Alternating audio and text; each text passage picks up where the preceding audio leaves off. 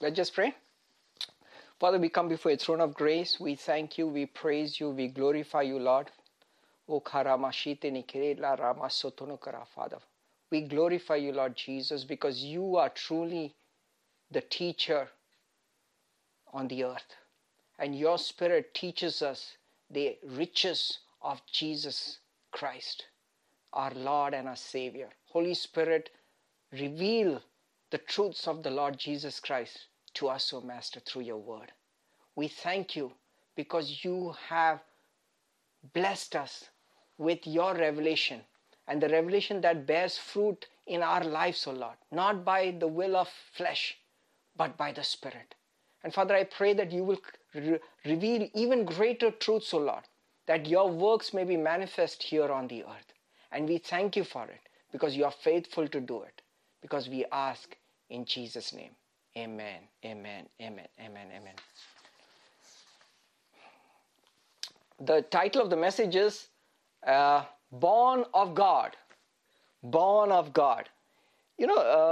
Last time we had studied about your perfection of finished work, and I'd written a lot of notes. We definitely couldn't go through all of it, but I was just hearing some of the the last message before I was preparing for this, and I realized that God was speaking so much new stuff which was not even on the notes, So it's good to go back and kind of meditate on some of that. It's there on the podcast. It's called Your Perfection of Finished Work, because this perfection message is not preached in the body of Jesus Christ as much as it needs to be preached. The believers are always told that you are a work in progress, that your perfection is one day going to happen. And that is not the biblical truth. The biblical truth is your perfection is a finished work. And it doesn't make any sense, but that is a fact. So go back and listen to the word, listen to the verses, go back and do your own study. And Paul was so zealous for this message. He was like, man, let nobody shake you of this understanding that you are perfect in Christ Jesus. He starts Colossians by saying, you are complete in Christ Jesus. Nobody has to add anything to this. And when you read some of these verses, it doesn't make any sense, but now you understand why he did that. And I would definitely encourage you to go back and read it, go back to some of those verses, and maybe some of the future times we would actually go back to the rest of the message in the coming days. Alkesh had taken some of the messages last time, which was incredibly here, and Sushil had also preached about the field.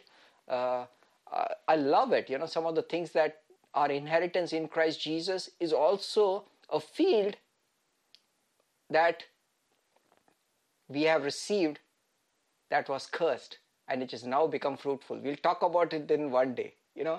In the Bible it says in Acts, and I will leave a little taste for you. It says, when Judas bought a field, and he bought a field with the wages of his iniquity, he fell head down, and his entrails all came out, correct? And this field was known in Jerusalem. Amazing. One man's iniquity bought a field, and that field became famous in Jerusalem. We have a field that was also bought by another man, and that field is also famous in another Jerusalem. And that field was earth. But Jesus Christ bought the whole earth with the wages of his righteousness, and now is completely redeemed. And we have a possession of this whole earth. And this field is famous in Jerusalem. And the name of the field is, guess what? Akel Dema, means the field of blood.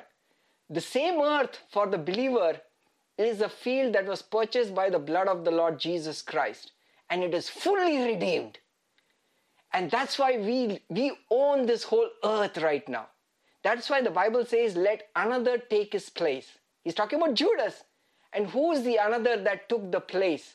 He was talking about who Adam bought the whole earth, and he defiled the whole earth with his sin, and then it was lost.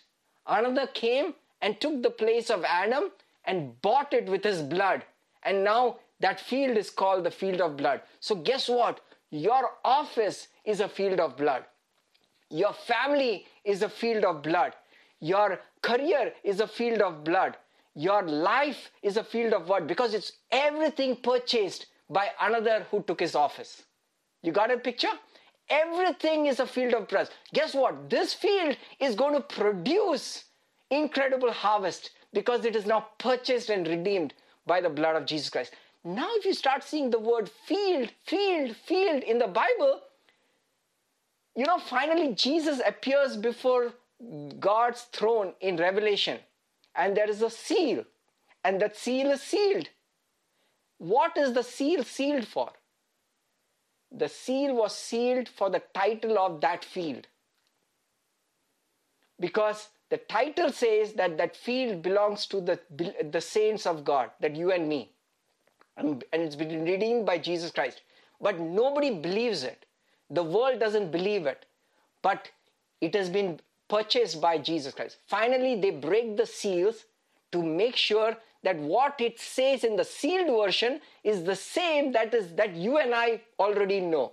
Look at two seals, one in your heart and another in Jesus in the throne room of God. That which field has been purchased? The field of earth that Adam lost. God sent his son Jesus and paid the price and took the office of Adam and redeemed it completely for us, so that Satan cannot ever curse the ground for your sake anymore. Your ground is redeemed ground. You're walking on redeemed ground everywhere. So every place that your foot steps on, you are redeemed in the name of the Lord Jesus Christ. Amen? Are you ready? Okay, let's talk about born of God. See, one of the biggest challenges that as believers we face is understanding the new birth that we have in Christ Jesus. What happened when you were born again? What happened when we were born again? Okay, let's go to 1 Corinthians chapter 15, verse 20.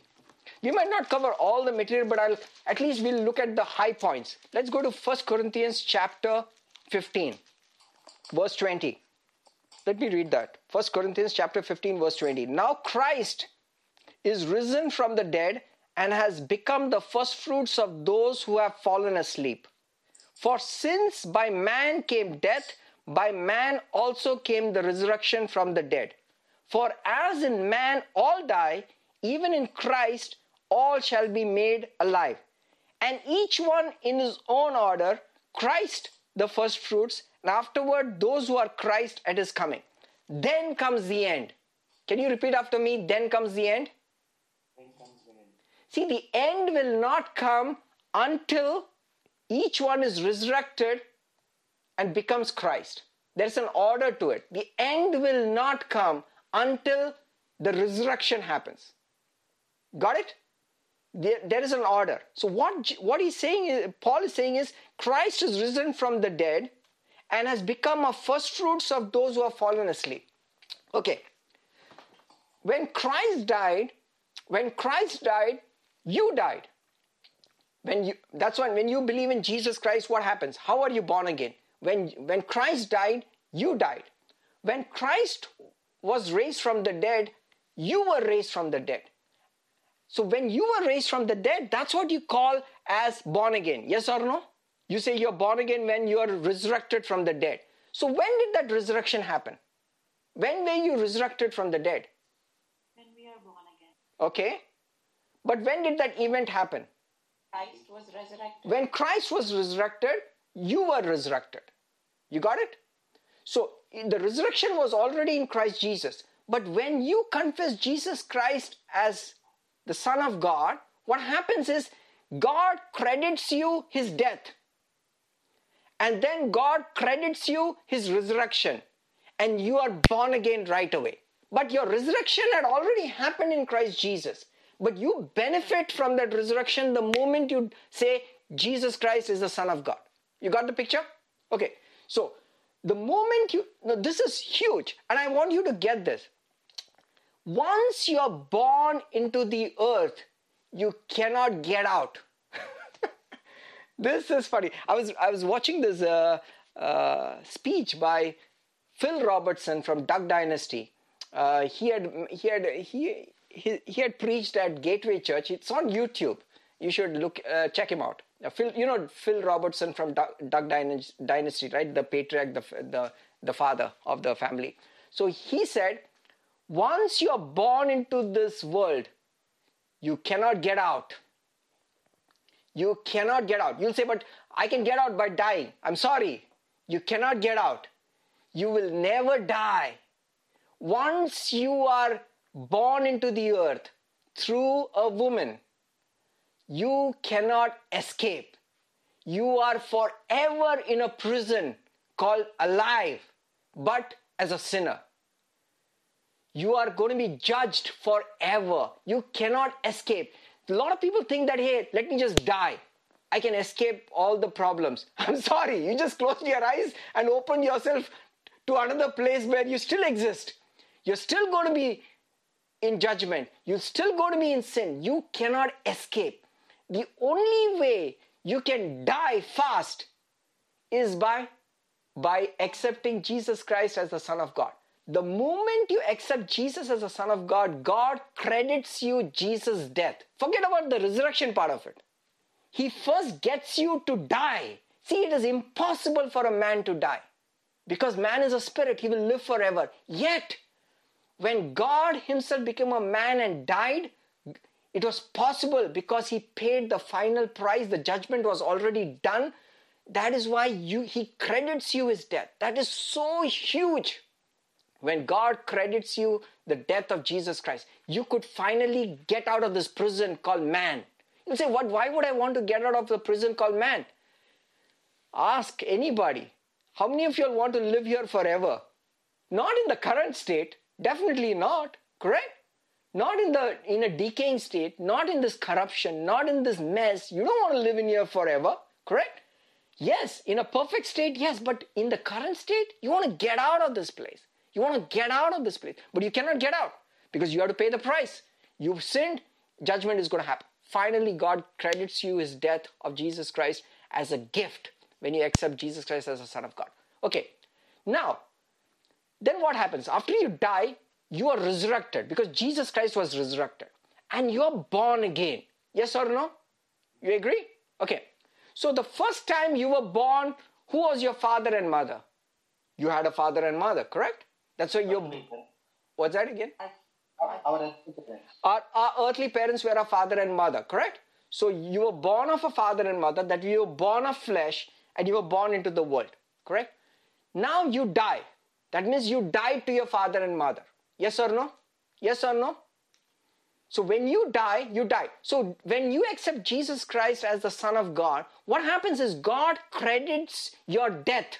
So who died when Jesus died? Our sin. Not our sin. You died. Like for example, my name is Anil Verghese. My mother's name is Annamma Verghese. And my father's name is P.P. Verghese. Correct? So I am the son of P.P. Verghese and Annamma Verghese. Correct? So when I accepted Jesus Christ, who died? Anil Verghese died. You need to get this. You'll say, but Anil is still alive. Oh, well, let me tell you the good news. What you're seeing is not Anil Verghese. Okay, because you don't understand this, but this is the truth. The Anil Verghese who was born of P.P. Verghese and Annamma Verghese died the moment, and that was, when was it, Milo? You remember that? In the 8th grade, when I had gone to a Bible camp and I was watching a cartoon of Pilgrim's Progress by, Pilgrim's Progress is a famous novel, and there was a cartoon about him, cartoon about that Pilgrim's Progress story, about a pilgrim who's going through life's journey and finally accepts Jesus, and, amazing. And I watched it on cartoon and my heart was so moved that I gave my life to Jesus Christ by watching the Pilgrim's Progress. And at the end of the thing, I walked to the speaker and I said, I want to be born again, and I was so excited about it. I was like, something happened that night. And those were the days there was no cell phone. So I finished my prayer. He told me it was an Australian missionary who was running this Bible camp, and it was a dull-looking room in the speaker's room, hardly any light. But I was kneeling on the floor, and I got up and I said, I need to call my mom. My dad was working abroad. I called my mom because I need to tell her that I am born again. And I didn't even know what this word means. And there was no cell phone. So he made a call to my neighbor's house, and the neighbor called my mom, and I told my mom, Mom, I'm born again. She's from the Orthodox Church background. She has no clue what's going on, But something happened. And something happened that day. Anil, the son of Annama and P.P. Verghese, died. And a new creation was born. And who is the parents of this person? New person? God the Father. God the Father is his father. And who is his mother? No, there is the answer to the Bible. Jerusalem. There is a heavenly Jerusalem who is the mother of us all. I'm trying to give you now basic understanding of who is your father and mother in this passage, okay? We're going to get into some deep teaching. Not really, but who is your parents? We need to get you introduced to your parents.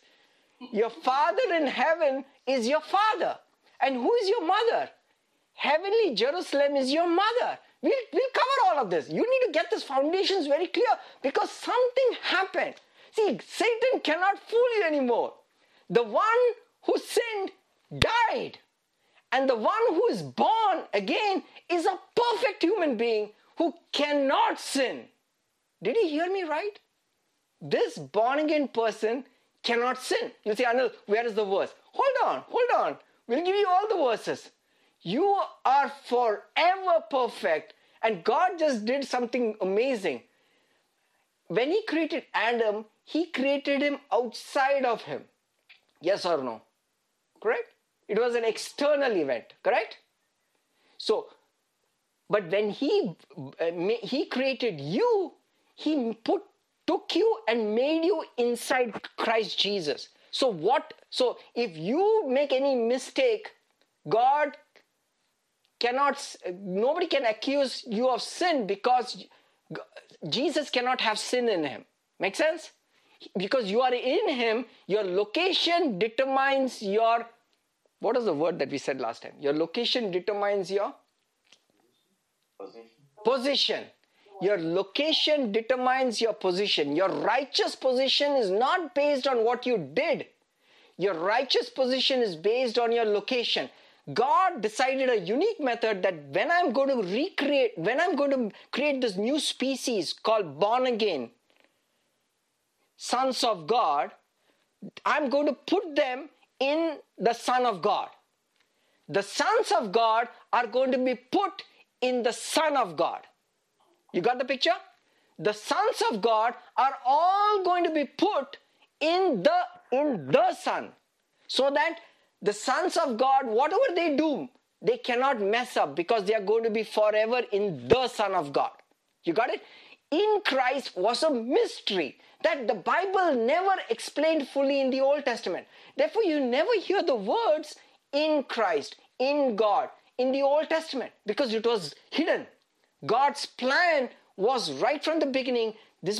I created the first Adam, I made him external, and he was responsible for his actions. And the moment he sinned, he lost all the blessings of the earth. Correct?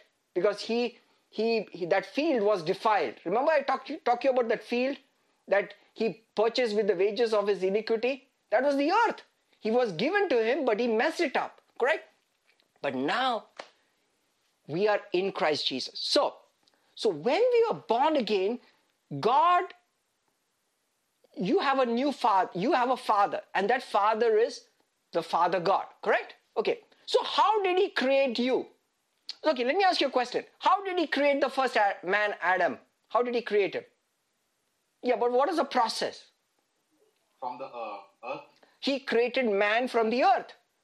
Adam was created from the earth, correct? He was made with God's hands. He made him, formed him with the clay. And Jesus used that picture when he was healing the blind man and she was showing that I am the one who used the clay and actually made him, because it was Jesus who did that. God the Father, remember the Bible says everything was made through Jesus Christ. Everything. John chapter 1 talks about it. 1 John talks about it. A lot of the chapters talk about it, that God made everything through the Lord Jesus Christ. So how did Jesus create man? He created man with his hands. He formed him with the dust of the earth. How did God create the born again man? In spirit. No. What is the process?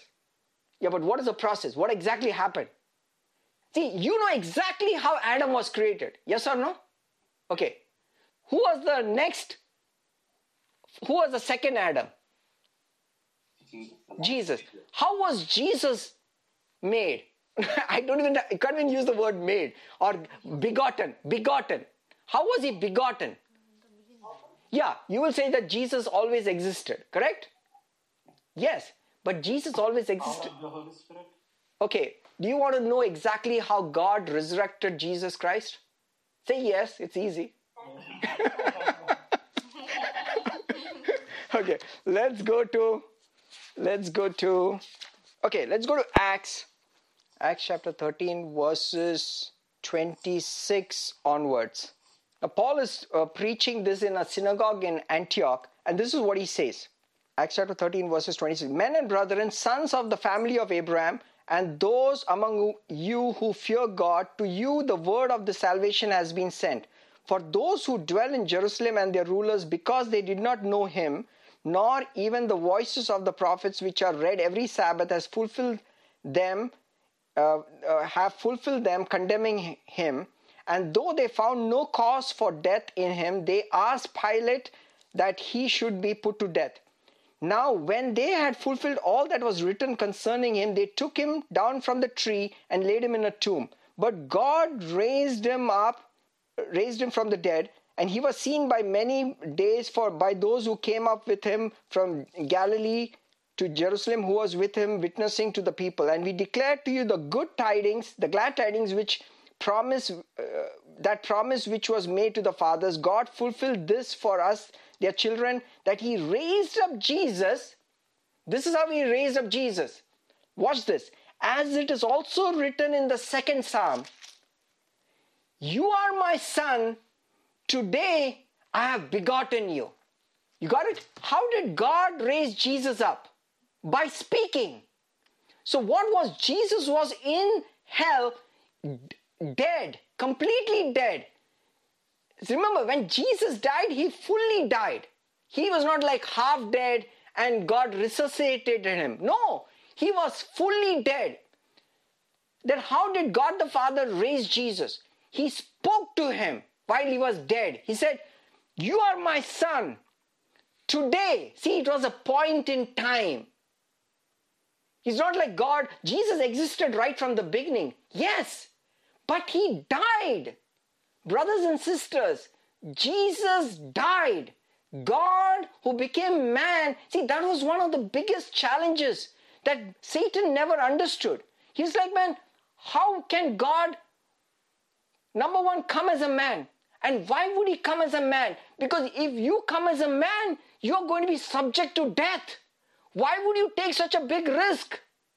You see what a big risk that God took. See, as God, he could never die. But as man, he could die. How could he die? If he had made one mistake, one law, even if he had thought one evil, guess what happens? He sinned. He sinned. And he will die. Because the wages of sin is death. See how great was the love of God that he would put himself in such a precarious position to reach out and help you. He came down and subject himself to the laws of earth and became vulnerable to death. The Bible says in Philippians that he made himself a servant for the sake of death. See, because as God, he could never die. See, God the Father cannot die. The Holy Spirit cannot die. So one part of the Godhead, that was the Son, decided, you know what? I am going to go down and become a man. And I will expose myself and become a servant to this law, which was not meant for God, man. It was meant as a method to show that they could never keep the righteousness demands of God. But I will subject myself to that same law, and I will fulfill it, and I will still die. Because now when I die, I will not die for my sin, because I broke the law. I will die. Why? Because for everybody else. You got it? Now he becomes a perfect substitute. There is a murderer cannot tell another thief, hey, I am going to jail for my, I've killed a man and I'm going to jail for 20 years. By the way, you have stolen something. Why don't you add that also to me? And you can be free. Can you be a substitute? No. Once you are a criminal, you have to suffer for your own sake. When Jesus came down, he became a perfect substitute.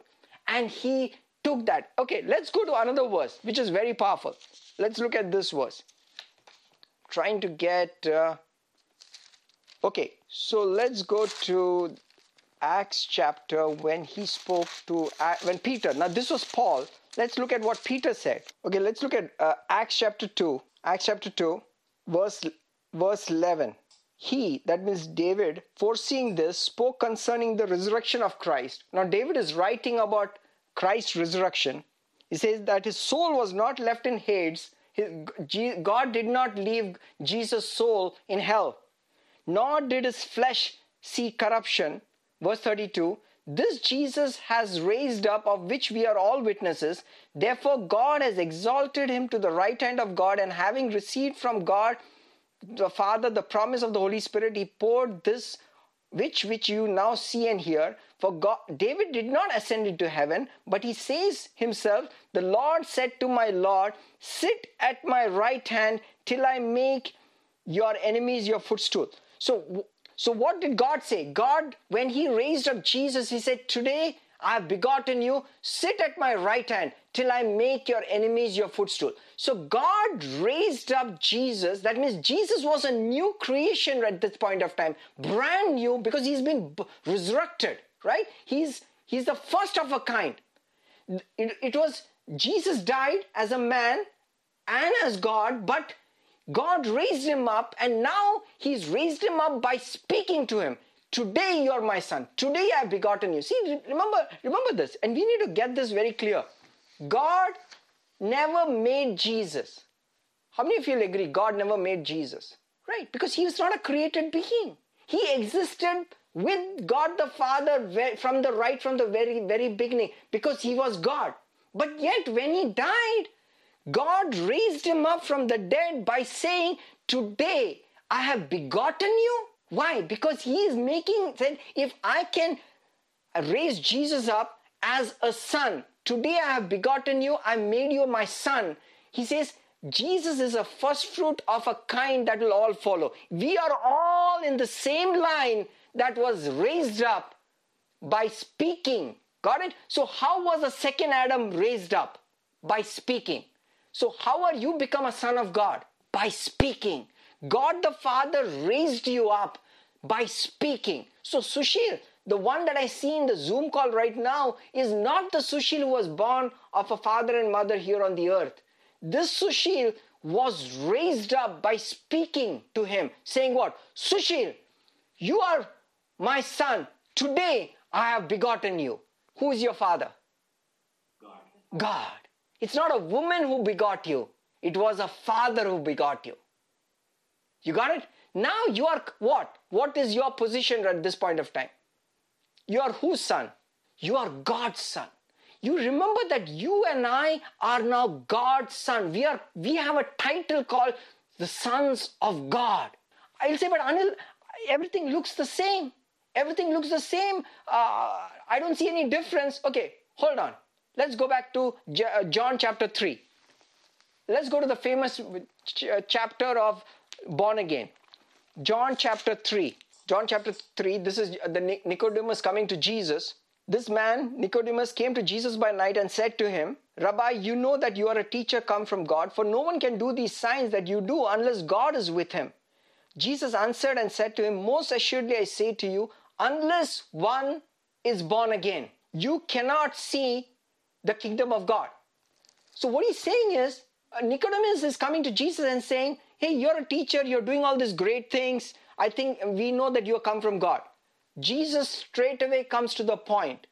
Nicodemus, you want to do the same things that I do, and you want to learn from me how to do it. Yes or no? That's what he's trying to do, right? Nicodemus is coming to Jesus because Jesus is a rabbi. He calls him a teacher. He says, you're a rabbi. We know that you come from God, and no one can do the stuff that you do. So he says, so Jesus goes straight to the question that he does not ask. What is the question that Nicodemus is wanting to ask? How to be born again? No, that's not what he's asking. Enter the kingdom.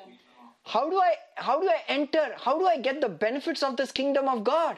And what are the benefits of the kingdom of God? Kingdom of God means to be part of the same kingdom that God has, that God's kingdom, correct? And what is the kingdom of God? Who can tell me what's God's kingdom? The kingdom of God is not eating and drinking, but righteousness, peace, and joy in the Holy Spirit. Correct? Joy in the Holy Spirit is one part. So righteousness, peace, and joy. Correct? So righteousness is, how can I be part of this kingdom where I am completely righteous forever, perfectly?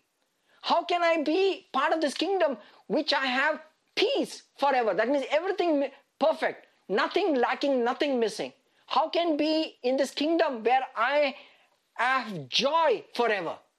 How can I get into this kingdom? So what does Jesus say? You cannot get into the kingdom except by being born again. What is he implying? We must die. You have to die.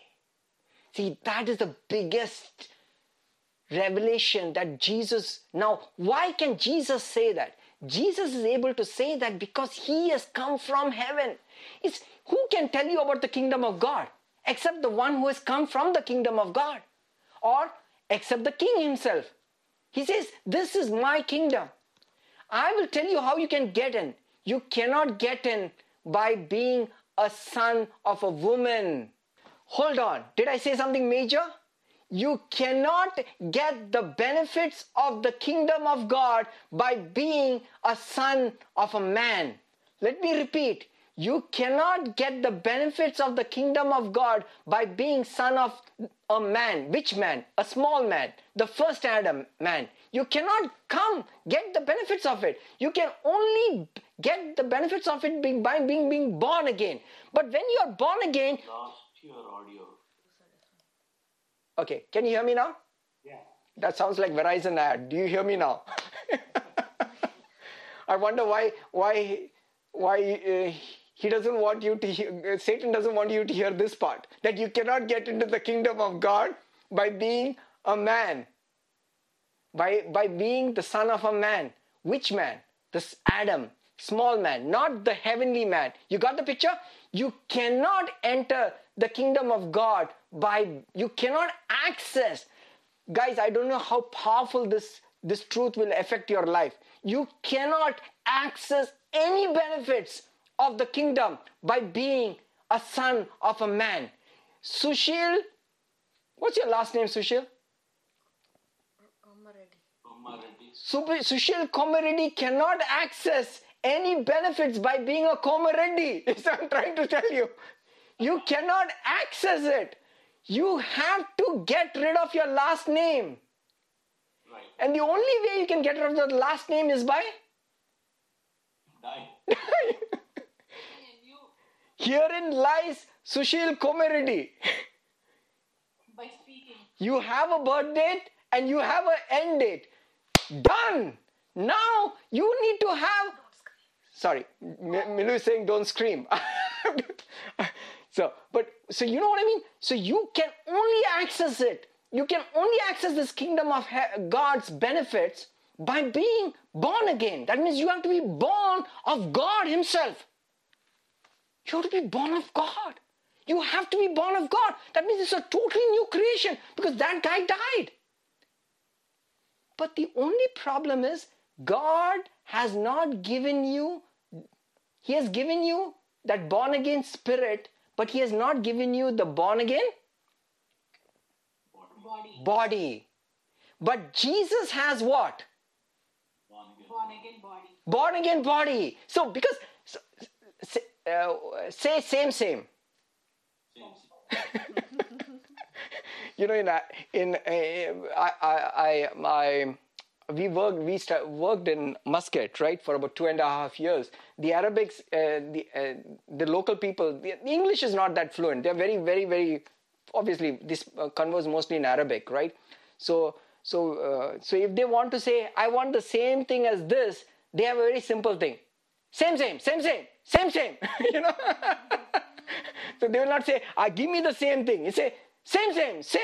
So we were walking in, I used to be a brand manager at Lexus dealership there. So when these rich guys used to come, so the sultan of the country would have these top of the line Lexus car, right? It used to be called the LS400 that time. That was the top of the end car. And he used to drive one. So his ministers would come into the showroom and guess what they will say? Same. So I want same, like what Sultan drives, right? So we knew what it means. Same model, same car, same engine, everything same. So when God raised Jesus up, so every one of us says what? Same. So he has a new body, which is born again, new body, which never, that's so the first thing when Jesus was resurrected, he goes to his disciples and says what? I am not a spirit. I am what? I'm body. Touch me. Touch me, for touch my bones and a spirit does not have flesh and bones. He's saying, I am not just a spirit. I am a new body, a new creation that never existed. This is not the first Adam. This is a totally different Adam. You know, the first Adam was born out of how? How was the first Adam created? With mud, with dust. Yes or no? And it was made with hands. Yes or no? Okay, how was the second Adam made? By words. By God speaking, saying into hell, saying, rise up. I have begotten you. I have birthed you. And that's how Jesus was born. Wow. And when Jesus was born, guess what? Sushil was born. Jyotsna was born. Bobby was born. Everybody is in him right now. Correct? But it is available. But you actually manifest the moment you accept Jesus Christ as God. It was purchased. It is now given for you. And now you are the same. So Jesus has this new body in heaven right now. That is the body that he could walk through walls. He could eat anything. And a totally brand new body. In fact, they could not even recognize him. Remember after he appeared before Mary outside the tomb, she didn't know who he was. He didn't look like familiar Jesus. They would know that he was Jesus by the stuff that he would do. Like for example, the disciples at Emmaus Road, he walked with him for almost how many miles? About a Sabbath day's journey from Jerusalem. That was almost, I don't know how many miles would that be, about 12, 13 miles from Jerusalem.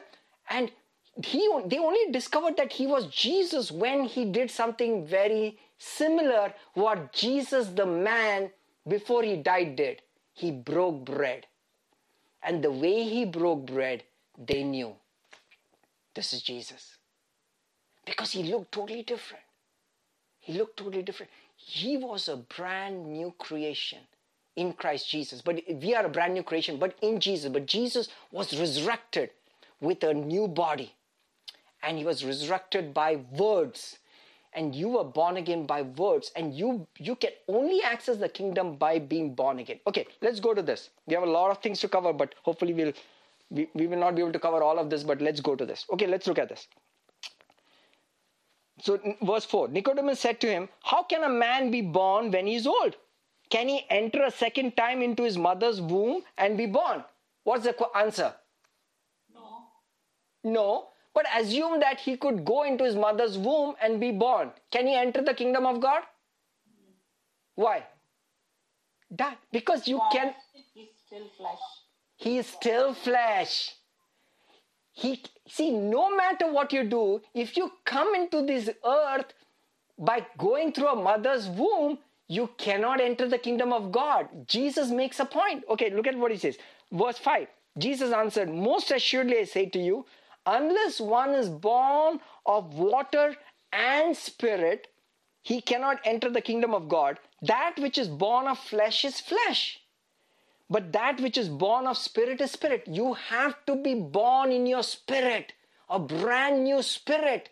You have to be born completely of spirit. Let's keep reading. Do not marvel when I say to you, you must be born again. And then Jesus uses amazing analogy about being born again. And many times you have read this and you just pass by. You're like, what does it mean? But Jesus says, the wind blows where it wishes, and you hear the sound of it but cannot tell where it comes from and where it goes. So is everyone who is born of the Spirit. What does that mean? He says, being born again is like the wind. Can you see the wind? We cannot see the wind. How do you know that there is wind? How do you know? Suppose you are not in vicinity of the wind, but it's at a distance. How do you know? You can hear it. That's what Jesus said. Look at this. The wind blows where it wishes. You hear the sound of it, but cannot tell where it comes from and where it goes. So is everyone who is born of the Spirit. Everyone is born of the Spirit. When you're born again, did you see any physical changes in your body? But yet, a new spirit was born right now in your spirit when you accepted Jesus. A brand new spirit. See, God the Father is called the Father of Spirit. That means He birthed a new spirit when you accepted Jesus Christ. That spirit is a brand new spirit. It was born out of words. And you see the effect of it. Like, for example, you suddenly felt when I accepted Jesus, something was different. I cannot tell. I looked the same. I was still that 8th grade student. My face looked different, but something was different. What was different? I was a new spirit. I just had the old body, but it was a brand new spirit. That is what happened. But now, this spirit that walked out of that speaker's room was born of God. Completely born of God. Now you're born of God. Amen? Do you get the picture? So we are born of God. So we don't understand. Look at what he says. Let's read 1 Corinthians. Go back to 1 Corinthians chapter 15. Quickly. Let's go to 1 Corinthians chapter 15. So what is the implication of this? 1 Corinthians chapter 15. So so we were really stuck at the first verse, chapter 20, the first 1 Corinthians chapter 15, verse 20. It says, now Christ is risen from the dead and has become the first fruits. So what is the characteristic of the first fruits? How do you know something is a first fruit of something? The rest will look just like the first fruit. Remember, the first fruit is a picture, it's a Hebrew word called the tithe. So Jesus Christ was a tithe. So whatever happens to the tithe happens to the rest. So that's a law in the Bible. So whatever happens to the tithe happens to the rest. So when the tithe is separated, like when you give money, right? When you give your income as part of the tithe, it is separated, correct? Let me ask you a question. Can you lose your tithe? Can you suffer loss of the tithe? No, No, why? it's already given. It's already given. Oh yeah, I love Rajesh's voice. Okay, the tithe is given. Why? When you give the tithe, let me ask you a question. Can your mortgage bank, can he access your tithe? What about your electricity provider? Can he put a lien against the tithe? Hey, by the way, when somebody is divorced, can they access the tithe? They cannot. Because the tithe is given, correct? Because the tithe is separated. Nobody can touch that tithe because it is now with whom? Who has the tithe? God has the tithe. It is separated. So what happens? There's a principle in the Bible, and it's instituted for this particular purpose. It's really not only meant for your income. It is really meant for your born again experience. God instituted the tithe so that he's saying, whatever happens to the tithe, then whatever will be the rest will have the same benefits. So what Jesus did, remember when Jesus used this word, don't touch me after he resurrected, because I have not yet ascended to my Father. What is he saying? No, I am the tithe. Let me go up, because once I go up, what's the benefit for you? Because you will be the same. Because if I am ascended into the Father's right hand, guess what happens to you? Yeah, can Satan enter the most holy of holies? No. What happens if Satan enters the most holy of holies? He will be destroyed. Correct? So when Jesus went into the holy of holies, he got separated. Nobody can touch him. Satan cannot touch him. What happens to the rest of the tithe? Rest of the thing? That's why Jesus, Malachi says that. Remember we preach Malachi as being a tithe? Really, that is just a side benefit of the whole chapter. The main benefit is, he says, bring all of your tithe into the storehouse and I will rebuke the devourer. What is he saying is, once Jesus comes in, he's all of my tithe. Guess what happens? Devourer cannot touch the rest of you. Hallelujah. He cannot. See, your tithe sits at the Father's right hand. He cannot touch you because Jesus, God promised, if the tithe comes to me, what will I do to the remnant? I will not allow the devourer to touch you. The fruits of the rest, say the rest. Who is the rest? You are the rest. Jesus is the tithe. You are that's why the word remnant shows up so much in the New Testament. The remnant, the remnant, the remnant. Who are the remnant? Yes, it's a picture of Israel to some extent, but it's primarily a picture of the church. We are the rest. The rest that God has separated the tithe. Therefore, Satan cannot touch us. That's why he told, let me go first. Let me become a tithe first. So Jesus became a first fruit.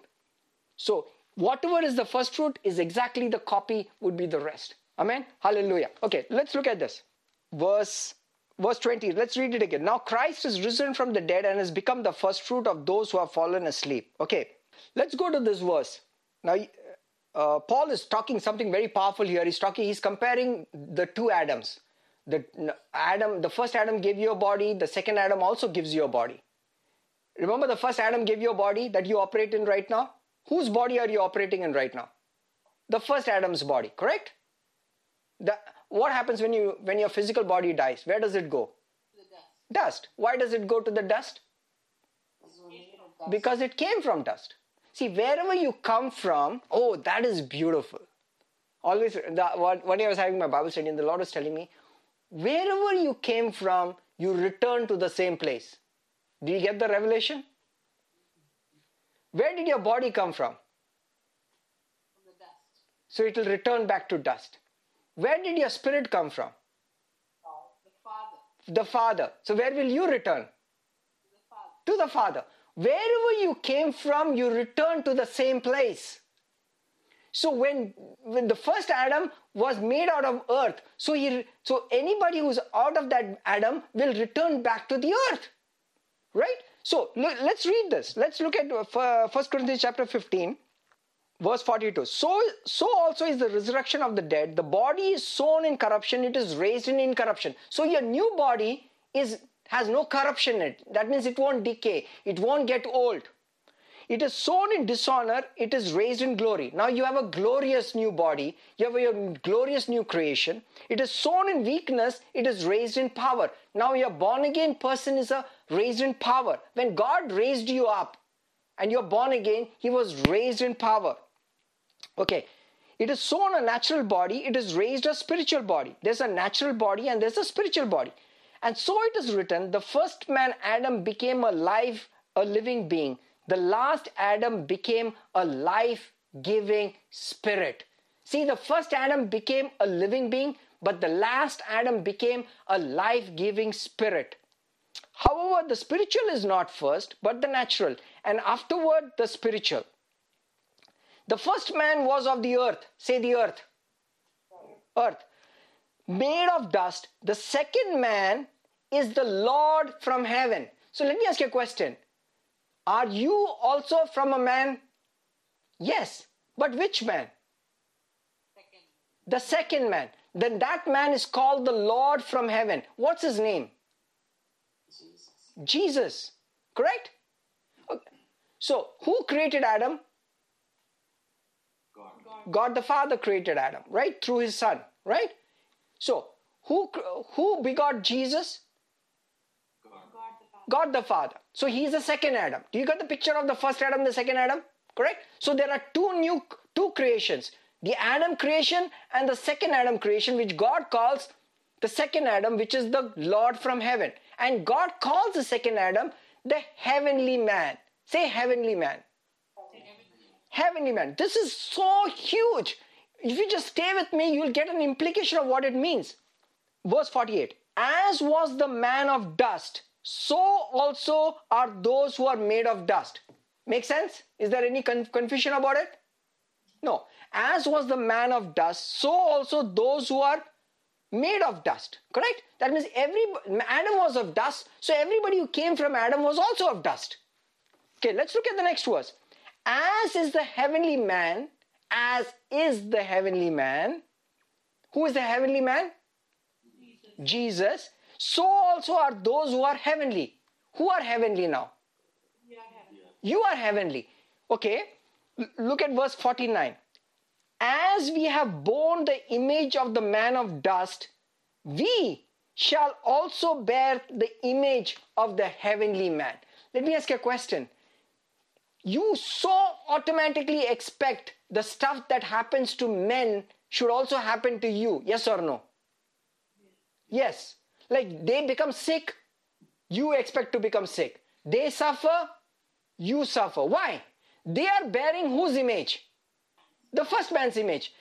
But why are you bearing the first man's image? You are not supposed to bear the first man's image. Whose image should you bear? Second man. What stops you from bearing the second man's image? Because you have an expectation that what happens to men should also happen to you, correct? Because you are expecting that you are a son of Adam. But ladies and gentlemen, brothers and sisters, let me introduce you to your new father and mother. You are not from that first Adam. You are from a second Adam who is a heavenly man in heaven. So you have to bear his image. What is the expectation of him?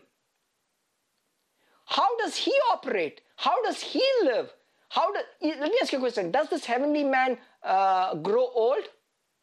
No. So should you expect to grow old? No. You say, but Anil, that doesn't make sense. How can you mean that you cannot get old? Let me show you an example. Paul said, let me tell you a mystery. We shall not all sleep. What is that meaning? We shall not all sleep. I agree there is a bunch of people. There's a church for a longest period of time wants to bear the image of the earthly man and sleep. But Paul says there is a generation coming that will refuse to sleep. They are going to say, no, we are not going to bear the image of the earthly man. We are going to bear the image of the heavenly man. And then Paul says, we shall all be changed. Let me show you something very powerful. Go to John chapter, Jesus at resurrection. John chapter 11. Jesus outside Lazarus' tomb. He's handling some deep truths about resurrection. Jesus, John chapter 11 verse 24. This is Martha and Mary. Their brother died, Lazarus. And Martha meets Jesus in verse 24. And Martha says to Jesus, Martha said to him, in verse 21, Martha said to Jesus, Lord, if you had been here, my brother would not have died. But even now I know that whatever you ask of God, God will give you. Jesus said, your brother will rise again. Martha said to him, I know that he will rise again in the resurrection at the last day. Verse 25, Jesus said to her, I am the resurrection and the life. He who believes in me, though he may die, he shall live. So Jesus categorizes two kind of believers. The first category is he who believes in me, though he dies. Why will he die? Bearing the earthly image. Correct. Heavenly. Because he decided to bear the earthly image of the first Adam. Correct? So what's going to happen to him? Though he may die. So that doesn't make any sense. If you believe in him, you should not die. Correct? But yet, here is a believer who believes in the Lord Jesus Christ, but dies. Why does he die? Because he's looking at the first man. That is one of the reasons we take communion. We take communion because we are proclaiming that the first man died. We proclaim the Lord's death, not his resurrection. He proclaimed the death. Why would you proclaim the death of somebody? I would want to proclaim the life of somebody. I want to proclaim resurrection. Yes, because if you don't proclaim the death of the second Adam, which is what you do communion. When you take communion, what are you doing? You are proclaiming whose death? The first Adam or the second Adam? You are proclaiming the death of the first Adam who Jesus took the place of. Make sense? Correct? Jesus took the place of the first Adam and died. So when you're proclaiming that the Lord Jesus died, you're telling your body, no more autoimmune diseases. You already died. Why are you going slowly to death? Let me give you a fast track to die. You died. What is autoimmune diseases? What is the body doing? The body is slowly killing you. So when you take communion, you're telling the body, let's hurry this up. Let's provide you the death right away so that you don't have to kill me over 1 week. Why don't you die quickly? That's what you do communion. You're proclaiming that Jesus Christ died in your place. He's proclaiming that your body is dead in Jesus Christ. Because you don't want anything to do with the first Adam's image. You got the point? So when you take communion, you're proclaiming Jesus died in his body. Jesus died. Whose body was that he died? It was your body. Your body that he took and died. That's so powerful. So the revelation of communion is the revelation of a believer who is prone to die. And Jesus offers him, eat my flesh and drink my blood. Do this till I come. Because after I come, guess what? You will never have a problem with dying. What changes after he comes? What happens after he comes? Why does a believer not die after he sees Jesus? What happens when you see Jesus? We become like he is. As he is, so are we. What stops you from transforming right now? Nothing. That's what he says. Continue to see Jesus, and this Holy Spirit will put his image on your body. That means your body, which technically should die, because it is imaged, patterned after Adam, will start producing new stuff happening in your body. It starts which is exactly what happened to Sarah. Remember, Sarah and Abraham was bearing whose image? Adam's image. And Adam says that once you are 99, what happens? What should happen to you? You cannot bear fruit. But what happened? When Jesus says, Abraham saw my day and rejoiced. What happened? What happened? Look at the verse that Jesus said. Abraham saw my day and rejoiced. When do you think he started bearing fruit? When he saw Jesus. When did Abraham saw Jesus? On the mountain. Correct. He showed him there, but he also showed him when God promised God, remember, when the pillar of fire and the pillar of cloud walked in the midst of it, and he saw the Lord Jesus Christ. Who was the Lord Jesus Christ? The pillar of cloud. The pillar of fire is God the Father. Remember, our God is a consuming fire. And that is why the word cloud is always associated with Jesus Christ. That's one of the reasons when he was raised up, how did he go? What took him up? He went in a cloud. He went in a cloud. When he's coming back, how is he coming? On the cloud. On a cloud. Clouds. Why clouds? Why plural? Remember the musket story. Same. Because he comes on a cloud. How do you think? How are we coming? We going. No, coming. Remember, the Lord comes with 10,000s of his saints. Who are these? No. Yeah, but we are also on his clouds. Remember, we meet him in the air on the clouds. So the world sees Jesus with these clouds. Who are these other clouds? Because he has only a cloud that is his. But the rest of the clouds are yours. Same. First fruit, same. You will also have a cloud. So we are all, that's why Hebrews says, therefore we are surrounded by so great cloud of witnesses. You always talk about clouds because Jesus has a cloud, you have a cloud. That's how it is. So, what are we talking about? So, the reason we never die after we see Jesus is because we become like him. Because we see him as he is.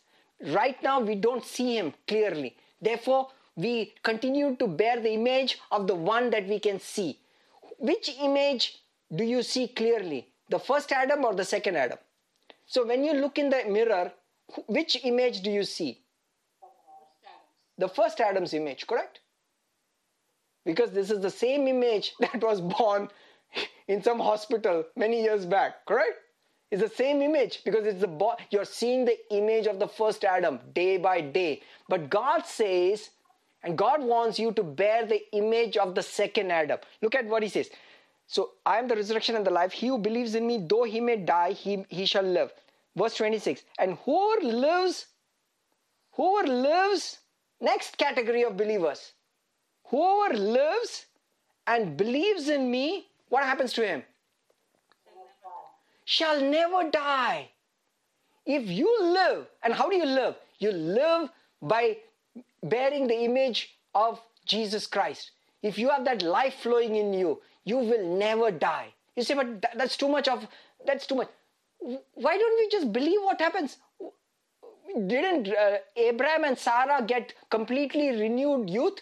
In fact, after Sarah died, Abraham continued to have children. And he married another wife. Her name was Keturah. I love the first name and the last name, both rhymes. Sarah, Keturah, everything is, So he was productive. He could not stop being fruitful because he saw the Lord Jesus Christ. So, let's bring it to a close for the time being. Let's go to 1 Corinthians chapter 15, verse 50. 1 Corinthians chapter 15, verse 50. Can somebody read that? Now this I say, brethren, that flesh and blood cannot inherit the kingdom of God, nor does corruption inherit incorruption. Correct. So look at what he says, verse 50. Now this I say, brethren, that flesh and blood cannot inherit the kingdom of God. See, flesh and blood, that means your flesh and your blood. That means everything about your physical existence that has to do with the first Adam cannot inherit the kingdom of God. You cannot inherit the kingdom because corruption cannot inherit corruption. But this I tell you a mystery, we shall not all sleep, but we shall all be changed. So when you are born again, you are born of God directly and you have access into the kingdom of God and you are now called a son of God. That is huge. And now we can access everything of the kingdom of God. Let's go to Matthew chapter 16, verses 13. Now, this is the born again experience of Peter. When Jesus came into the region of Caesarea Philippi, he asked his disciples saying, who do men say that I, the Son of Man, am? So they said, some say John the Baptist, some Elijah, and others Jeremiah or one of the prophets. He said to them, but who do you say that I am? Simon Peter answered and said, you are the Christ, the Son of the living God.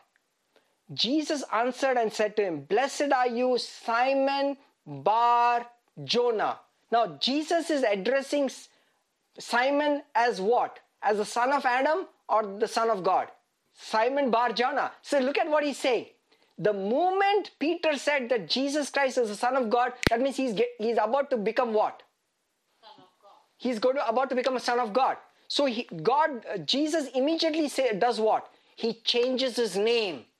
He calls him Simon Bar Jonah. That means, Simon, you are the son of Jonah, which is a physical man. Flesh and blood, look at what the word. Remember, flesh and blood cannot inherit the kingdom of God. Flesh and blood has not revealed this to you, but my Father who is in heaven. And I also say to you, you are Peter. Let me ask you a question. What about his last name? It's gone. It's gone. Your last name is gone. Peter's last name has gone. What's happened here? Father is He's got a different father. What happened to his last name? You have to drop your last name if you want to inherit the things of the kingdom. I'm not saying physically, don't stop calling yourself by your first name. But what he's saying is, you have a new name. Your God, your Father in heaven is your new father. You have a new name. You are born again. You have, something has changed. Flesh and blood cannot inherit the kingdom of God. Hallelujah. Let's look at John chapter 1 verse 12. For as many as has received him, to him he gave the right to become children of God, to those who believe in his name, who are born not of blood, not of the will of flesh, not of the will of man, but of God. See, now we are born of God. Hallelujah. Hallelujah. I'm going to give you one very powerful example and then we will quickly close it up. Okay. Let's go to, there are so many verses, but we only have time for a few stuff. But let's look at this. There are two promises that God has promised you about your new birth. Number one, that you will be born from God. Okay, let's go to Romans chapter 9. He's talking about both your births. Verse 8, Romans chapter 9 verse 8. This is those that are the children of the flesh. These are not the children of God. Okay, let me repeat that. Those that are the children of the flesh, these are not the children of God. So children of God are not children of the flesh. So again, the same point. But the children of the promise are counted as seed.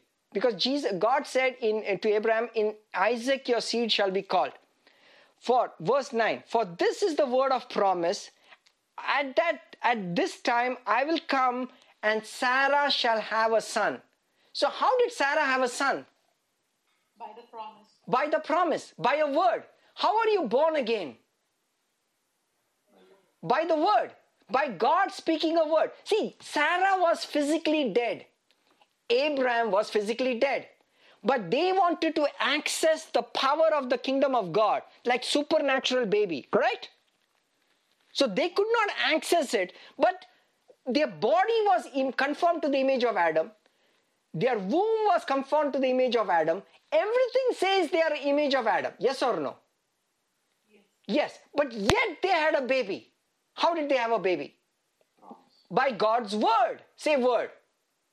By word. So the word came to Sarah saying, after that, at that time, I will come and Sarah will have a child. Correct? So in your case, how did you get born again? Who came and you became born again? God. God became a man and came to earth, and Sarah had a child. Who is Sarah in this case? Jerusalem. Jerusalem. How do you know that? Remember, there are two women in the Bible. One is Hagar and one is Sarah. Hagar had a child that is born of flesh. Sarah had a child born of Promise, word. word of the word. See, there are two mothers. Okay, you'll say, but Anil, where are you getting all this? Okay, go to Galatians chapter 4. Huge. Galatians chapter 4 verse 21. Tell me. Now this is talking to believers. Remember the first category of believers who believe and who die? Correct? Okay, he's addressing that. Paul, he says, tell me, you who desire to be under the law. Because how do you die? How do you die?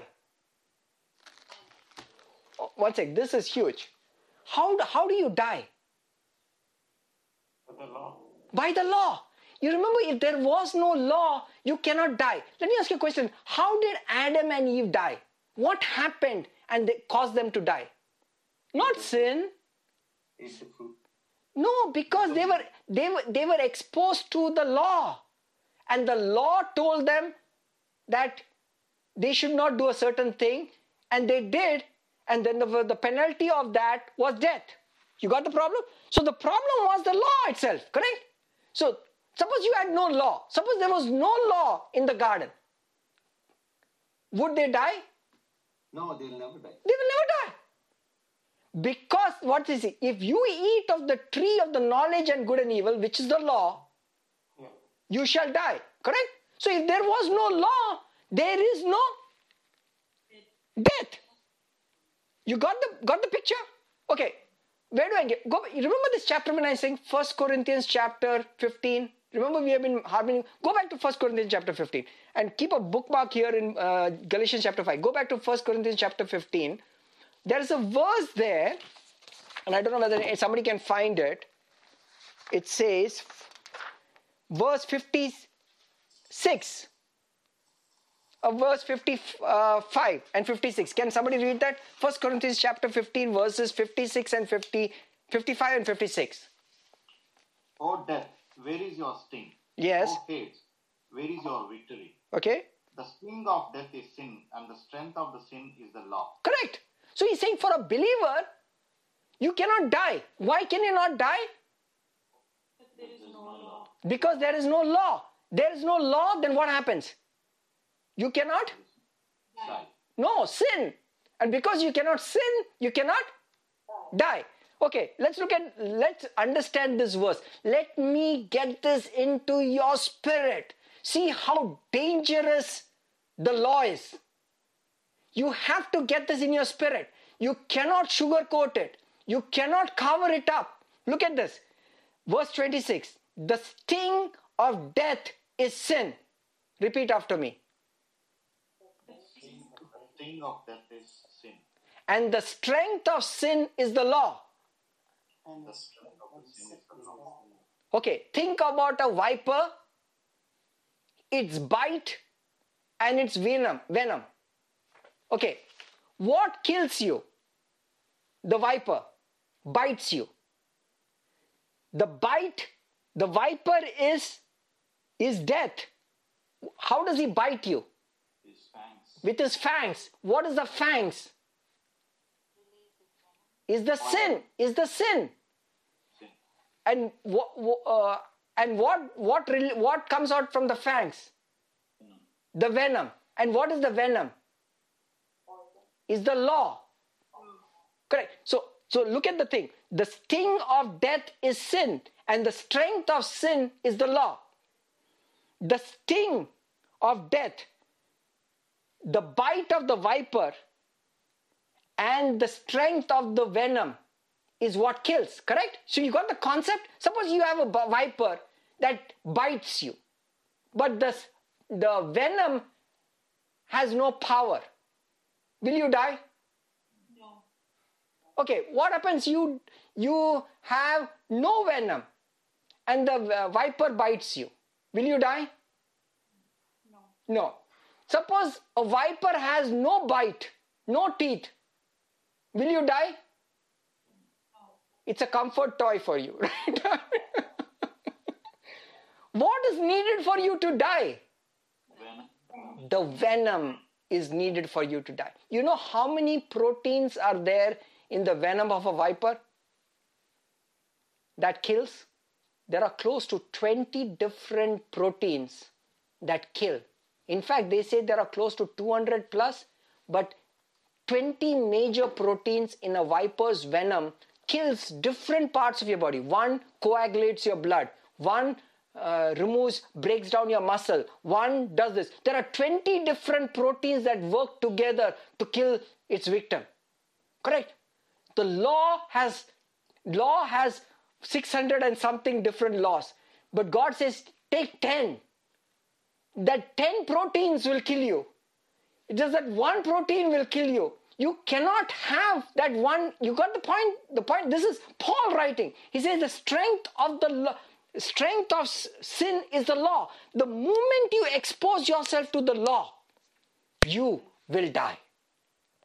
But not as a believer. But for a believer, it says death, there is no sting. Oh, Hades, where's your victory? Because God, Jesus Christ, has fulfilled the law and put away sin once for all. Let's go back to Galatians chapter 5.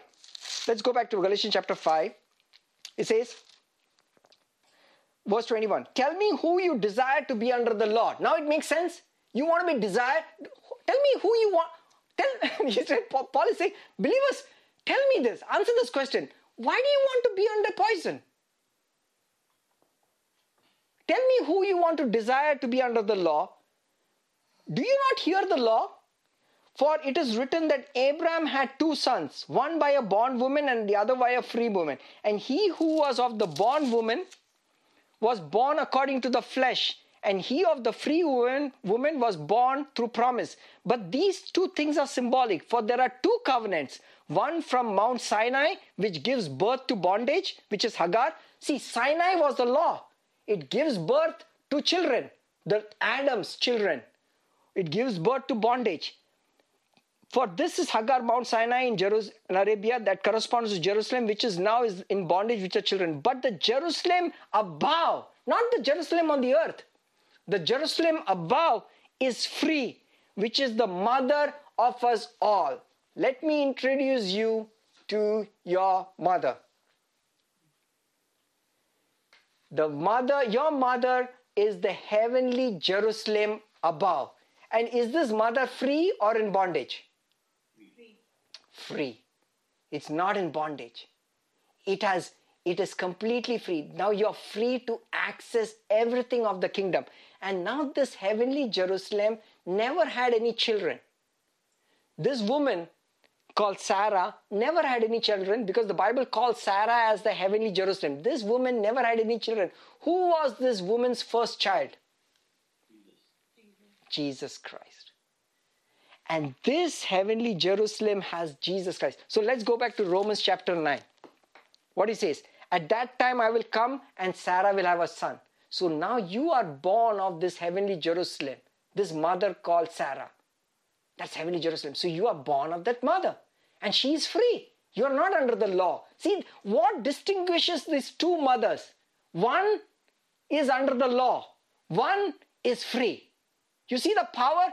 Why would you want to go and appear as if you are the child of the mother that who is under the law? Why would you want to? Why would you want to be conformed to Adam and to die?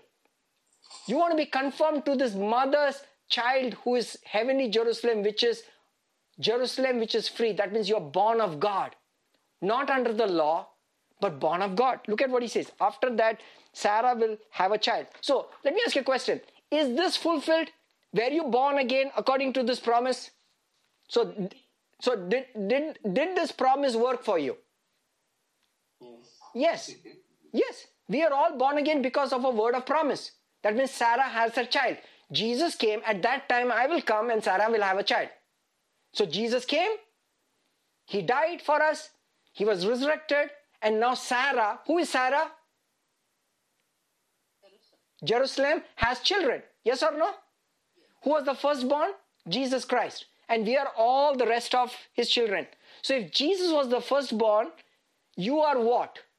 We are his siblings. Yeah, but the younger or the older? Younger. Younger. Okay. Get ready. Who is your elder brother? Jesus, the big. He is. How many elder brothers do you have? Only one. What is your position in the family? Now we are talking about this whole Bible study is all about your birth, okay? So we're talking about your father, you're talking about your mother. Now we need to get you to introduce you to your siblings, correct? So you have only one elder brother. Who is this elder brother? Jesus. Why is he called an elder brother? Why is he called an elder brother? What's that? Because he is firstborn. See, you don't qualify to be an elder brother because you look smart. Sushil.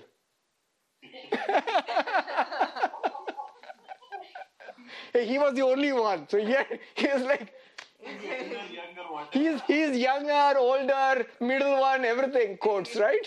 Favorite. The most Favorite one, you know. But you only qualify to be the elder one by being just one quality. You have to be what? Firstborn. The firstborn. That position has been taken, brothers and sisters. You can never get that position. That position belongs to the heavenly man. What's his name? The Lord Jesus. You got it? Who is the Lord Jesus' Father? God the Father. God the Father. Who is your Father? God the Father. If both of you all have the same Father, what does that make you? Both of you all? Brothers. So he is your elder brother, correct? That's the only position. So, Manohar, you must have accepted Jesus before me, but you are not getting any more priority than me, okay? We are all in the, because when were you born again? In 2010, No. When Jesus was raised again, you were raised up. Okay? Everybody got raised up at the same time. You got it? Jesus became firstborn and then the rest all was born. How do I know it? Remember this chapter, Isaiah chapter 53, where it talks about Jesus, the suffering servant. How does the next chapter open up? Rejoice, O barren. Rejoice, O barren. You who have not born will have more children than the married woman. Which woman? They are talking about two women here. He's saying suddenly because of what happened in Isaiah 53, this woman in Isaiah 54 suddenly has a multitude of children. What happened? The church is born. I mean, we are all born again. We are all born. So Sarah suddenly had a lot of children. How many children? countless. Countless. Remember the promise that came to Abraham? You will have children as far much as the sand of the sea. Who is he talking about? Us. All of us. Generation. Not the Jews. You're not talking about only Israel. You're talking all of us. Because it is this Isaiah 54 woman that he's talking about. But this Isaiah 54 woman never had any children. She was not married. But the woman who produces children was married. Who was her husband? First Adam. God. No. The law. The law was her husband. And the law was demanding children. Demanding children. But the second Adam, we have a new husband, but Jesus Christ is also our husband, right? Remember, he's married us, right? But that's a different picture. But that is important. But at this point of time, we are now born, multitude of them through the second woman called Sarah, or the heavenly Jerusalem. That is the picture of Zion. It's called Mount Zion. It's called heavenly Jerusalem. It's called the church. It's all a woman that is born, which is perfect, and we are all born. Okay, so coming to a conclusion. So the first promise happened. The woman had a baby or not. She had a baby. Okay? Let's go back to Romans chapter 9. How does this verse 10 start? Verse 10. Romans chapter 9 verse 10.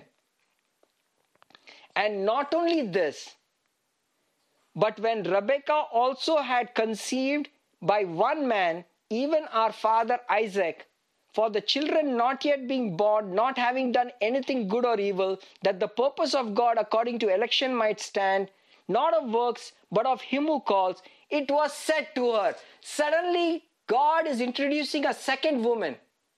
See, God said something to one woman saying, Sarah, you will have a child. And that's how we were all born again. But then God introduces a second woman. Her name is what? Rebecca. And she also has a word of promise. And what is the word of promise to Rebecca? Verse 12. The younger. The older shall serve the younger. Say loudly. The older shall serve. The older shall serve the younger. Say loudly. The older serve the younger. Say loudly. The older shall serve the younger. The older shall serve the younger. How many of you all have heard that promise? No. It's hidden. Because you don't want to get the benefits of that verse. That's why the Bible, Holy Spirit says, not only this, hold on. Hold on. Don't just stop at the first promise. You are born again. But receive the second promise. What is the second promise? There's another woman that I also gave a promise. And what is the promise? The older shall serve the younger. The older shall serve the younger. Who is your older? What will he do to you? He will serve. He will serve you. That is why Jesus took that towel and he said, at this time, as I wash your feet, you do not know what I am doing. Hey, they knew what he was doing. He was washing his feet. But no, they have no idea what Jesus is doing. Because forever, God in heaven has given this job for the elder one. What is the elder one's job? Serve the younger. To serve the younger. Hallelujah. Hallelujah. Can you receive his service? Can you receive what he is going to serve you? Jesus, in fact, Peter said, no. I cannot be served by you. What did Jesus say? No, he said, if I don't allow you to serve you, you have no part with me. Not in part in me. Because he was already born again. Remember? But you cannot have part with me. That means you cannot receive the spoils of what I do. You can only receive the inheritance of the kingdom, the benefits of the kingdom, by receiving the service of your elder brother. Your elder, let me ask you a question. Who was blessed between Jacob and Esau? That's the two sons that Rebekah had, right? Jacob and Esau, correct? Who received the benefits? Jacob. Who worked for the benefits? Esau. Esau. Who benefited? Jacob. Jacob. It's like when Esau works for the benefits, he's the one who slogs out in the fields. He's the one who pleases the father. He's the one who does all the works of his hand. And who gets the benefits of it? Jacob. That is why whenever the Bible says, I will give you the heritage of Jacob, always underline it and say, I will give you the benefits of the service of the elder one. That is why God uses that word, I will give you the heritage of Jacob. He doesn't give you the heritage of Esau. Because if you have to give the heritage of Esau, guess what you have to do? You have to work. Let me ask you a question. When did this promise come to Rebekah? When the children were already born? When they had already done something good or evil? Or before that? Before that. Before that. Look at the verse says. For the children, verse 11, not having born. This promise came even before you were born again.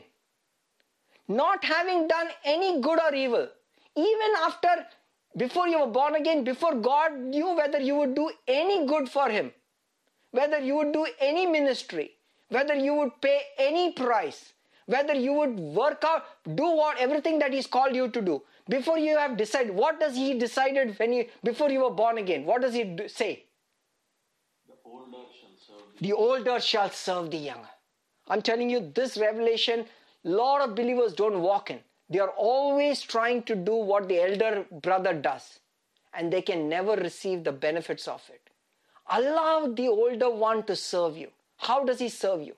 He serves you by showing his exceeding riches in Christ Jesus. He washes you.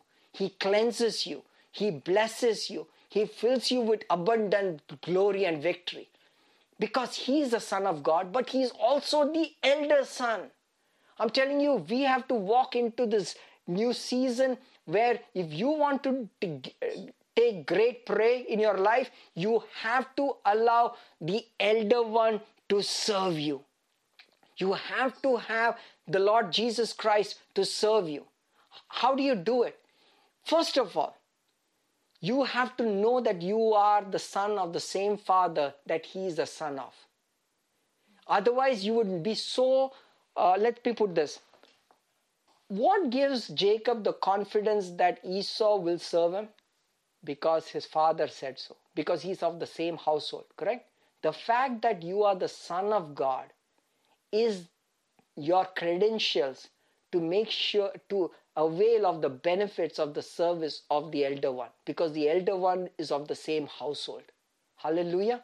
See, now that's what you receive. Once you say that you are a son of God, you suddenly position yourself for great increase.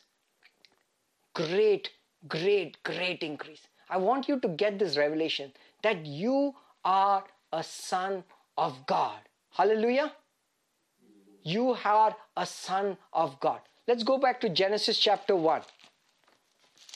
Genesis chapter 1. Genesis chapter 1. You know, God's original plan was only one chapter in the Bible. It starts in Genesis chapter 1, and then it is Revelation chapter 21 and Revelation chapter 22. That's it. Everything else is just the history of what he did. He just wanted to do that. Let's look at this verse.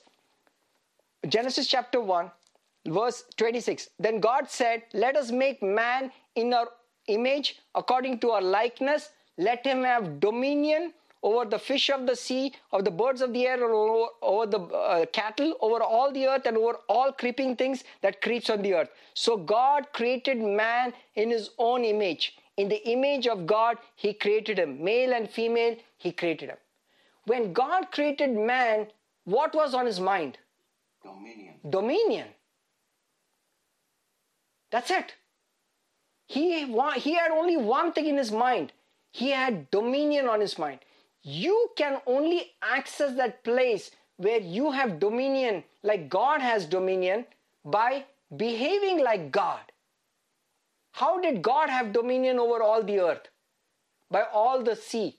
By how did he do it? By speaking or doing? Speak. By speaking. He had dominion by speaking. So if you are the son of God, say same. Same. So you do the same thing. You speak and have dominion. He has only one thing on his mind. When God says, let us make man in our image, let him have dominion. Image means let him have dominion over all the things, just like we have dominion over all the things. And how does God have dominion over everything? By speaking.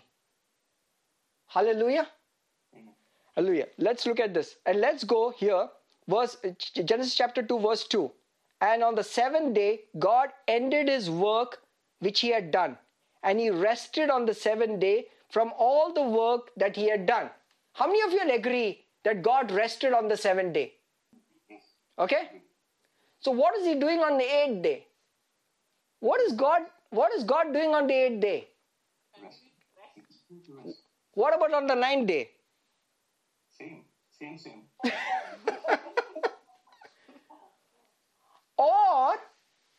Or any other alternate explanations? What's happening after the seventh day?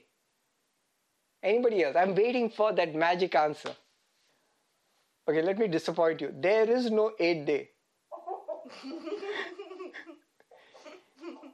And this is a revelation that you and I need to have. We live. I told this to many. I was gonna say that answer, but I thought it would be I told stupid, this so I to just many. kept quiet. Yeah. There is no eighth day. God's seventh day never ends. In fact, that seventh day is called a Sabbath. And it is in that day that he made everything. You won't believe this. Let me ask you a question. When did God make man? 6. What about the animals? So, because remember, we cannot finish this session until I know the time when you were created also, right?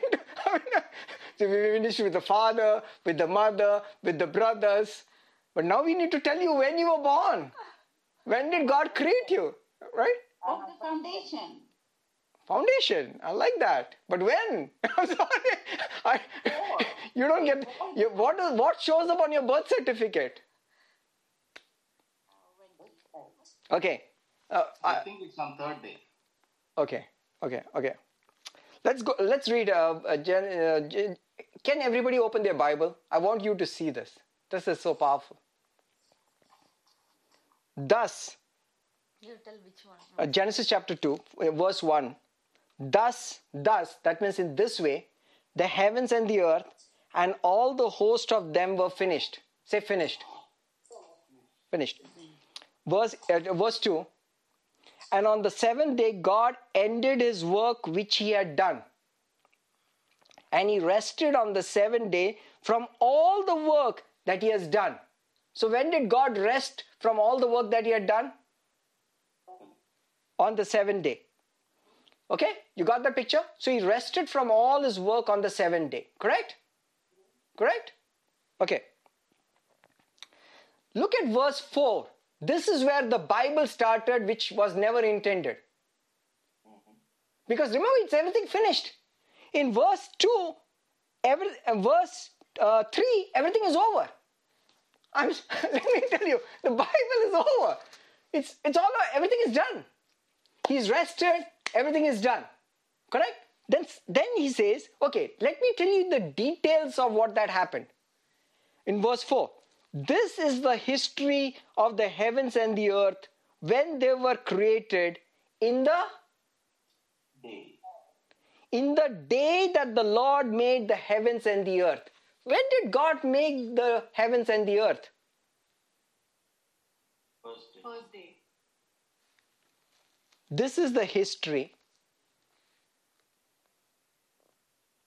of the heavens and the earth when they were created in the day that the Lord made the heavens and the earth, before any plant of the field, before any herb, for the Lord had not caused and of mist. So he's telling the history of all of creation. He's starting to say. But he says all this was created when? First day. It's already in him. In the day. Say the day. In the day. Okay, go back to Genesis chapter 1, verse 4. Verse 3, when God said, let there be light, and there was light. And God saw the light, and it was good. God divided the light from the darkness. God called the light what? Day. So when did God create everything? In the day. Say the day. Not the first day. I'll tell you why I am insisting. Remember, we are going back to the original plan of creation. The original plan of creation is not subject to time. I'll tell you why you need to follow me here. Remember, when God created everything, he created in this thing called the day. Not a time day. Say the day. Day. Is it capitalized or small in your Bible? Capitalized. It is different from the small day that is then talking about. Let's read it. Are you all guys, did I lose you? No. Okay. No. Because you're going to receive some incredible supernatural acceleration in your life if you release this revelation in your life. See, unless you receive the revelation, you cannot activate the victories that access that domain. You got it? Right? Right? Are you all ready for this? This will bless you. Okay. So, this is how, now remember say same.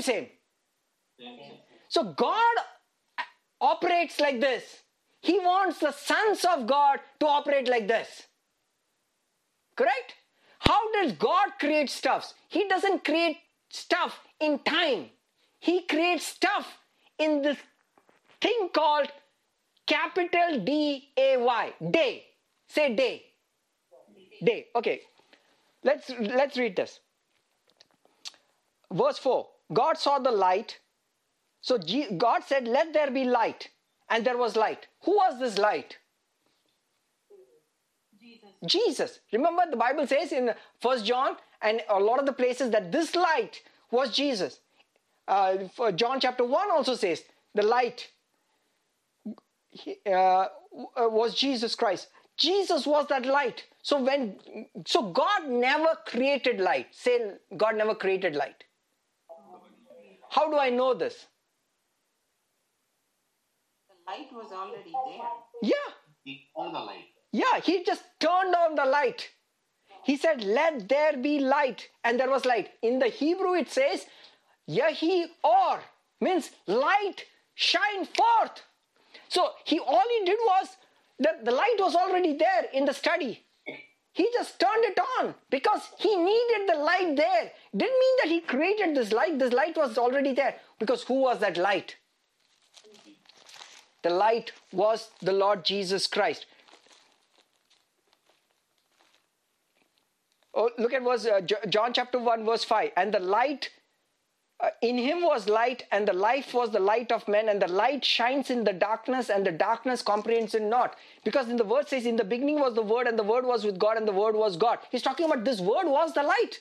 So this word was the light. So he said, light be, and he saw that the light was good, and God divided the light from the darkness. Let me ask you a question.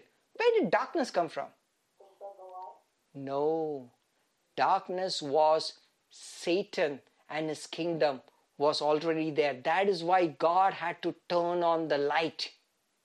The earth was already there. This is post-fall time. This is the time when darkness had already come. That is why the Bible says, the earth was without form and void, and darkness was on the face of the deep, and the Spirit of God was hovering on the face of the waters. See what's happened. How does God create something without form, without void, which is desolate and dark? This is not God's creation. Something happened here.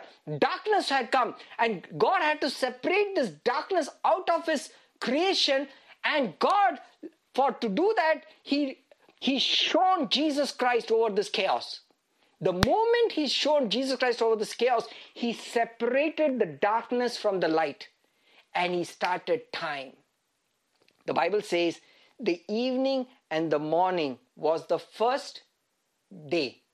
Is that day small letter or capital letter? Now time started.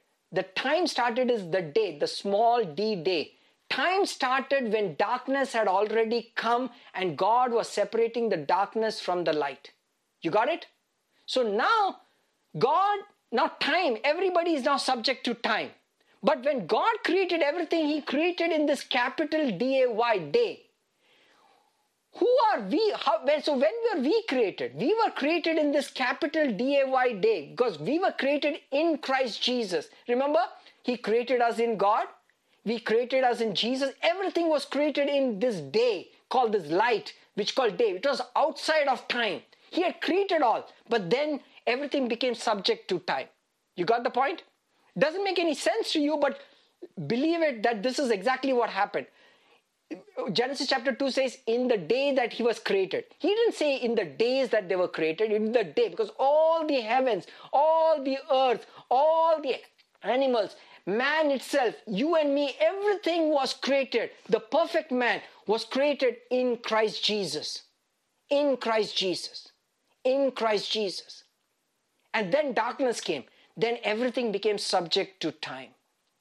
But your new creation birth was not in time. It was outside of time in Christ Jesus. That is why we can become born again on all spectrums of time. You got it? We can avail the access of time. Let's go to 1 Thessalonians. Let's go to 1 Thessalonians. 1 Thessalonians.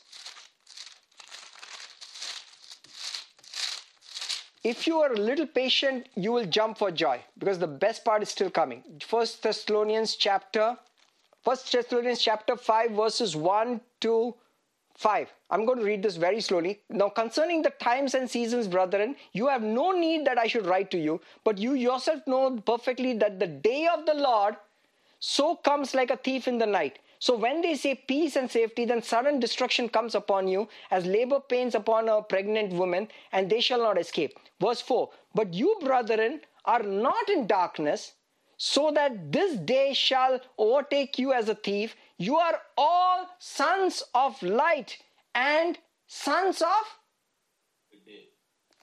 You are sons of day. So when were you born? In the day. You are not subject to times and seasons like anybody else. You are not subject to times and seasons like anybody else. Okay, let's go to Galatians chapter 4 verses 6 onwards. Okay, can somebody read that?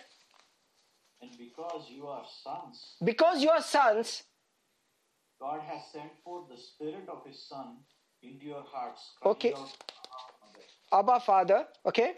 For you are no longer a slave, but a son. Son, Son, then an heir of God through Christ. Christ, okay? Keep reading. Then indeed, when you did not know God, you served those which by nature are not gods. But now, after you have known God, or rather are known by God, how is it that you turn again to weak and beggarly elements, to which you desire again to be in bondage? You observe days and months and seasons and years. This is so great. Did you see that? Now you are not a slave anymore. You are a son, correct? Now you are a son, then why are you subject? Why do you want to go back to bondage like under the first woman? Why do you want to go back to bondage as a slave? Look at, why do you observe seasons, days, years? Why do you do that? That means, why are you allowing your miracle to take time? Why are you subject to, oh no, I will be blessed, but not this year, next year. Or my son will graduate, not this year, next year. Or I will get a house, not this year, 2 years down the line. I'll pay off my mortgage, not this year, maybe 20 years down the line. Why are you subject to the same bondage? Remember, you are not of the time. You are not subject to seasons. You are not subject to days. Okay, let me ask you a question. When you get sick, how soon do you want to get well? Immediately. Or no, but the doctor says this virus will take 7 days.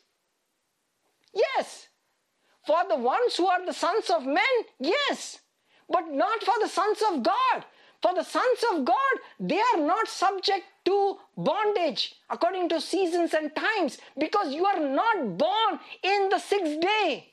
You are born in the Sabbath, in the finished work, in the day, which is a capital letter. You are totally overruled the day. Let me ask you a question. How did Peter walk on water? Was he walking as a son of Adam, or was he walking as the son of God? Why did he walk as the son of God? Because he was looking at a son of God. You walk on water because you are looking at one who can walk on water. When you look at the Son of God, you do stuff like the Son of God does. And I'll close with this. I have been closing for a long time, but let me finally close with this one verse, which I want to get to this. Go to John chapter 5. John chapter 5. Correct. Paul is saying, I'm afraid that I've wasted my time preaching this message for so long. It's like, I'm afraid that I've spent so many time or teaching you all this stuff. And Paul is writing, it's like, I'm wasting my time if you don't have a revelation that you are a son and not a slave. Why do you want to go back into bondage? Why don't you believe that you are a son of God? Why can't you operate like God operates? You are not a son of Adam. You are not conformed to the image of an Adam. You have nothing to do with the first Adam right now. You are completely new, brand new. You don't even have his last name. This is huge. And this is never preached, that you supersede time as a son of God. Let me ask you a question. Is God subject to time? How do you think his sons should be? What the dog does, the son of the dogs do. What a donkey does, the sons of the donkey do. Correct? You know somebody, your father is something by what your father does. Correct? Correct? When God is not subject to time, so are his sons. How do I prove it? Look at this verse. This is so powerful. Now, Jesus operated as a man, but on the earth, he operated as a son of God. Yes or no? The miracles he did not as a son of a man, in the power of a man, but he did it as a son of God by accessing the fact that I do the works of my father. He didn't say I did the work of my carpenter father, Joseph. He didn't do that. Okay, let's go to John chapter 5. John chapter 5. John chapter 5. After this, there was a feast of the Jews, and Jesus went up to Jerusalem, and there in Jerusalem by the sheep gate, a pool which is called in Hebrew Bethsaida, having 5 porches. And there lay a great multitude of sick people, blind, lame, paralyzed, waiting for the moving of the water. Waiting for the moving of the water. What does this imply? They're subject to time. They are subject to time. They cannot get healed immediately. There is a season for the water to stir. The miracle will happen, but it will happen at a certain season. Correct? Now, are they subject to time at this point of time? Are they in bondage to seasons at this point of time? Yes. Yes or no? Now, this is huge because you and I don't need to wait for the stirring of the water. Okay, keep reading. For an angel went down at a certain time. Look at the word. At a certain time. No, I will only become a millionaire after I've worked for 40 years. Who decided that? Oh, at a certain time, when I am 55. Who decided that? The person. Why a certain time? Who is putting this time on you? The same person. Person is putting the time. You! In your mind, because you are thinking that you are a son of Adam. That's how sons of Adam operate. Sons of Adam have retirement plans. Their increase comes from 401k. Their health comes from medical insurance. Their promotion comes from working hard. Do you want to escape? I didn't see an affirmative yes. It's like, Absolutely yes. Absolutely yes. Yes. do you want to be subject? Okay, keep reading. At a certain time, for an angel went down at a certain time into the pool and stirred up the water, and whoever stepped in first, what does that prove? Time again. No. First, effort, strength, smart, strategy, positioning. Brother, you need to be positioned for increase. You need to be at the headquarters and next to the boss's cabin if you want to be visible. Make sure you BCC everybody. CCC everybody. When your stuff happens, position yourself. Because when the promotion happens, you need to be the first one. You're subject to bondage. Weak and beggarly elements. Weak and beggarly elements. Oh my goodness. Think about it. Okay. Those who went in first, after the stirring of the water was made well of whatever disease he had. Good, you get the blessing. But there's a lot of work. There's a lot of timing. There's a lot of strategy. There's a lot of effort. There is a lot of private tutoring. There's a lot of, there's all kinds of things that needs to go right for it to happen. It will happen. But there's a lot of things. Now a certain man was there who had an infirmity. How many years? 38 years. Oh, look at the emphasis. Time. How long was he sick? For a long time. And when Jesus saw him lying down there, he knew what? That he had already been in that condition a long time. Long time. Do you see the focus of the Holy Spirit out here? Even Jesus knew this man has been at the pool, sick and lame for a long time. Why? Why was he there at a long time? Because he couldn't go first. Because he's a son of Adam. Okay. No BCC, no CCC. No BCC, no CCC.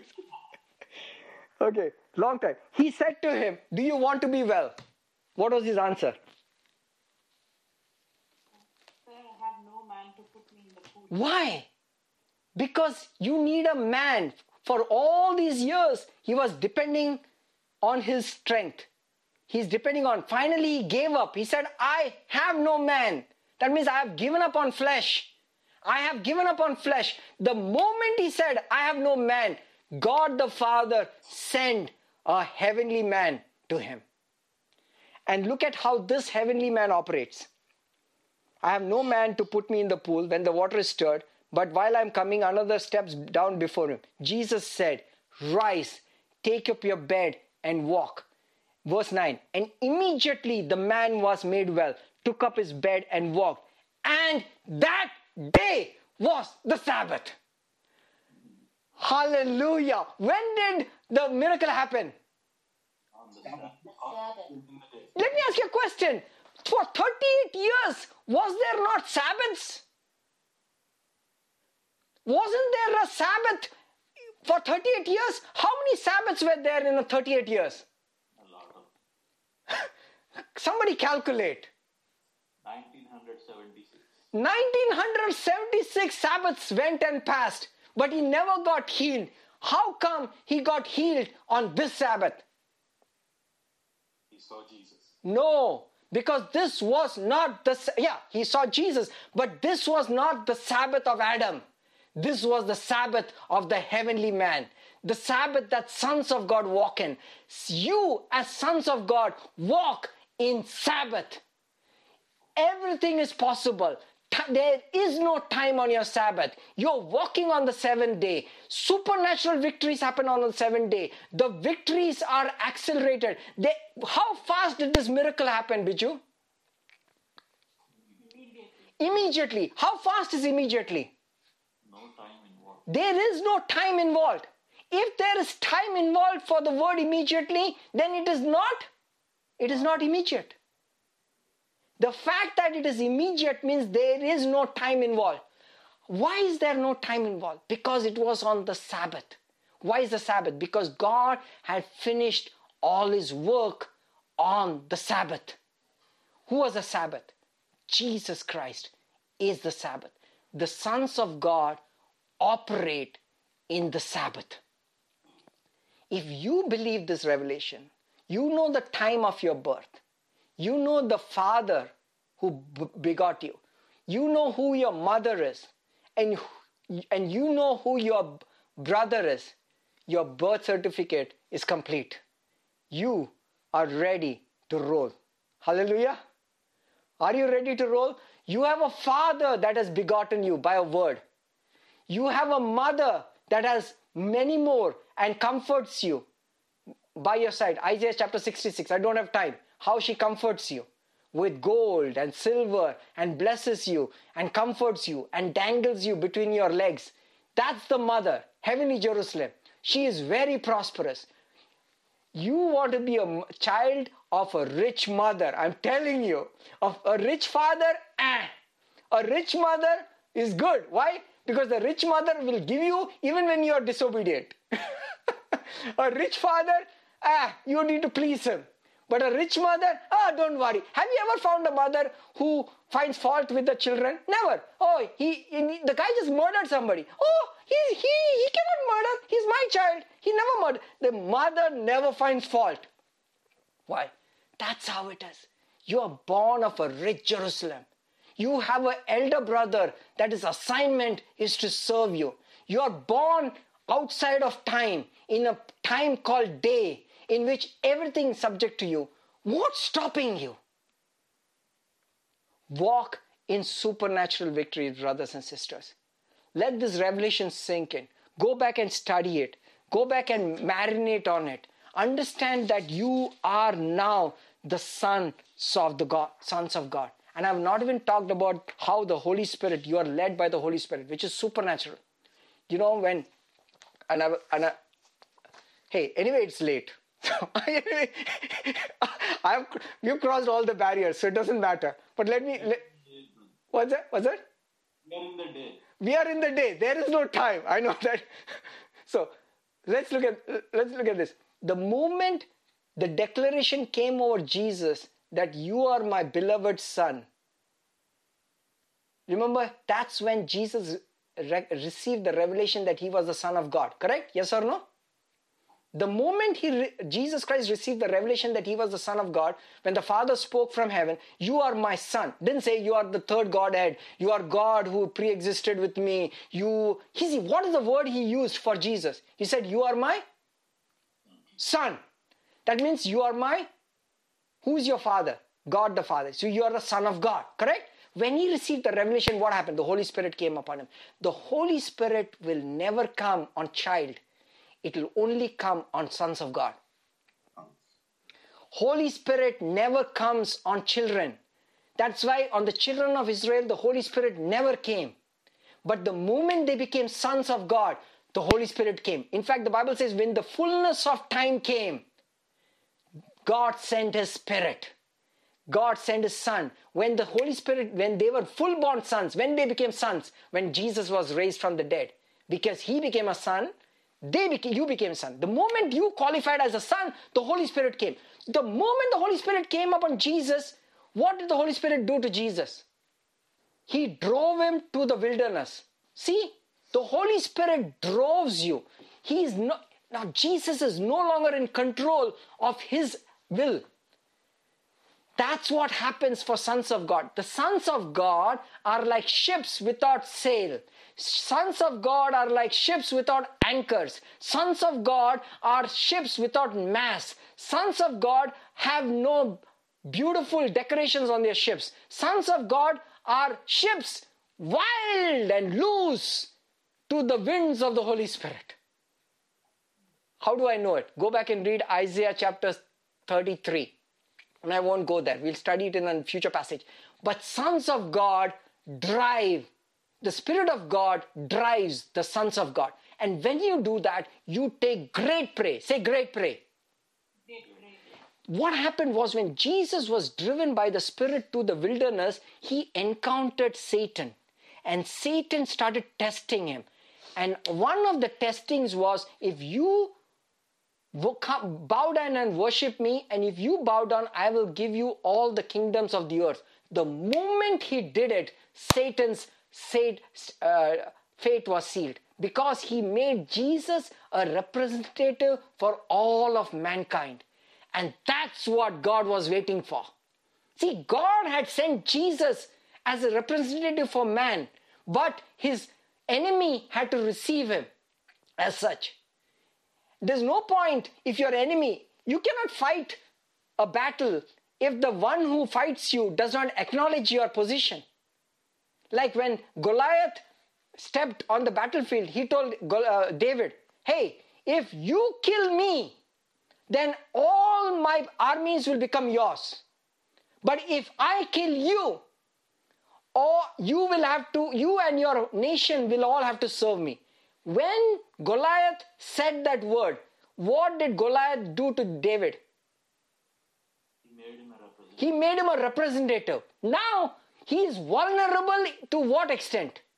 If David kills him, what will happen? The whole nation, his kingdom has to be subject to David, correct? And his kingdom, correct? Now, he doesn't have to fight every person.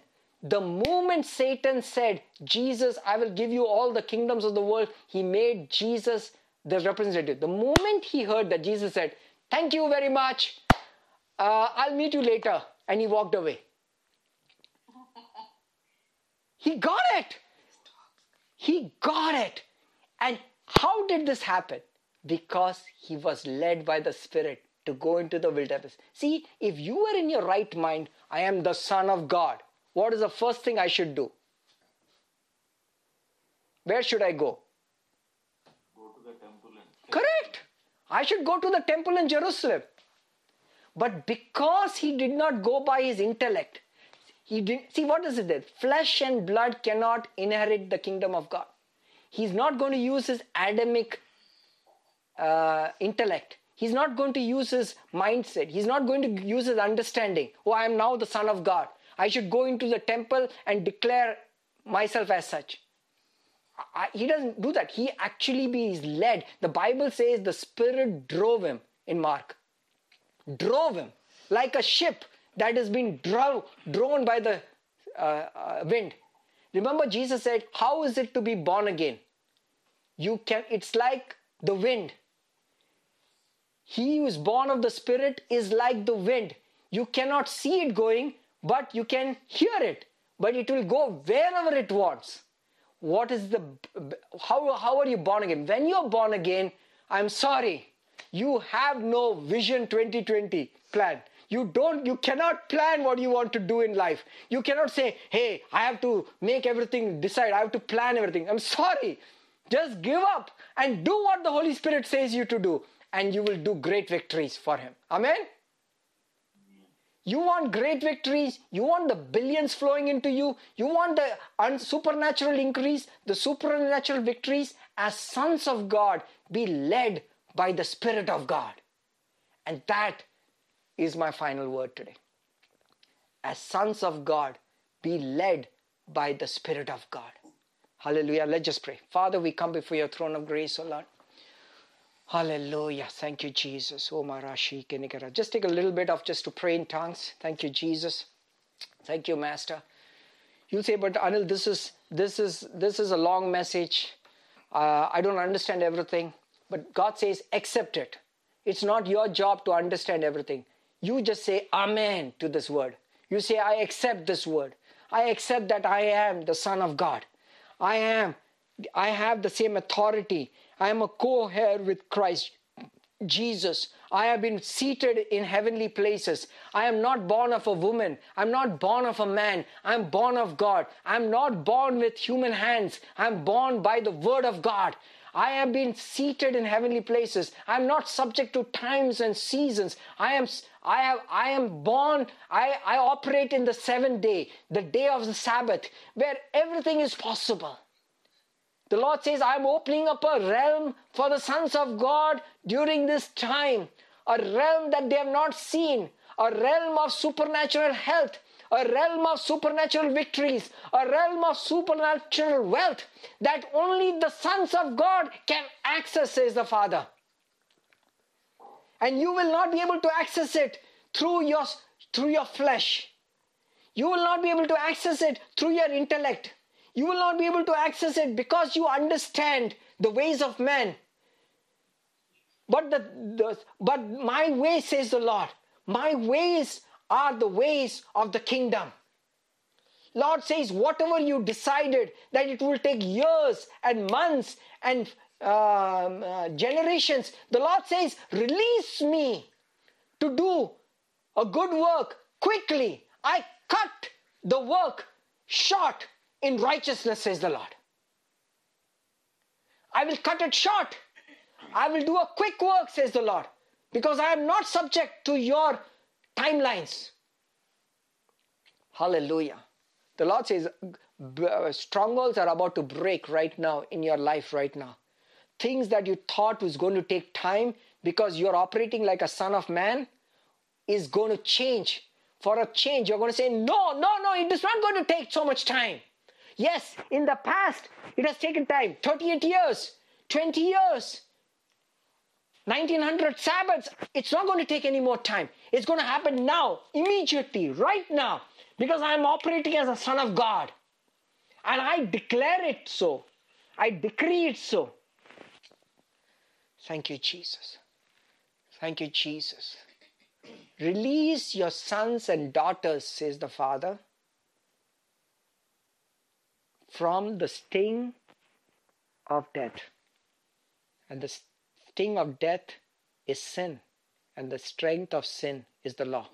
The Lord says many of y'all are finding reasons to accuse your children.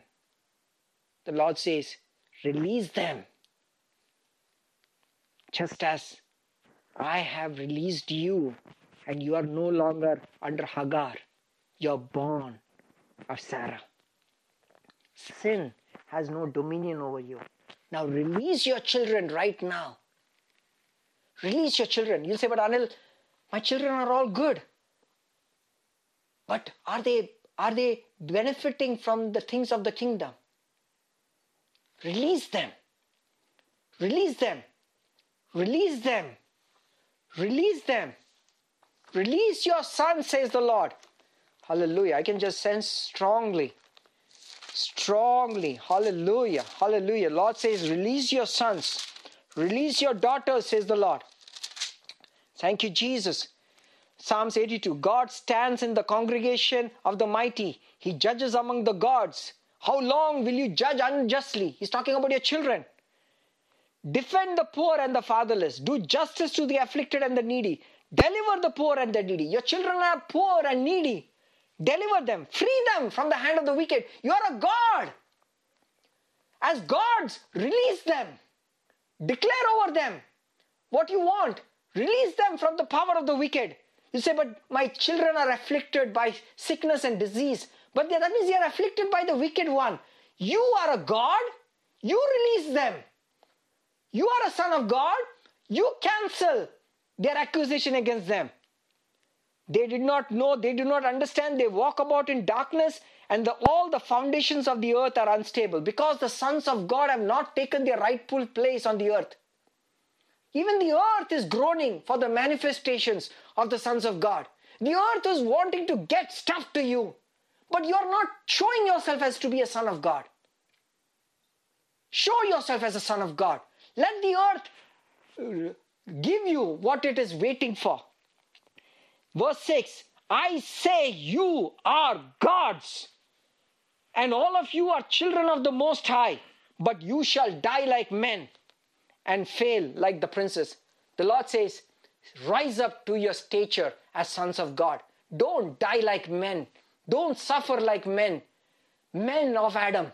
Don't be like men. I have not raised you up as a man. I have raised you up as a son of God. Now operate like a son of God. Take authority over the wicked one like a son of God. Cancel time over your generations like a son of God. Step outside time and decree your increase like a son of God, says the Father. For I am waiting, says the Lord, for this generation that will remain and will not allow their bodies to die like sons of God. For there is a generation that will not die, and you are among that, says the Father. Receive, says the word, this word of exhortation, and be seated with me in heavenly places and decree things concerning my children. Oh, hallelujah. Thank you, Lord Jesus.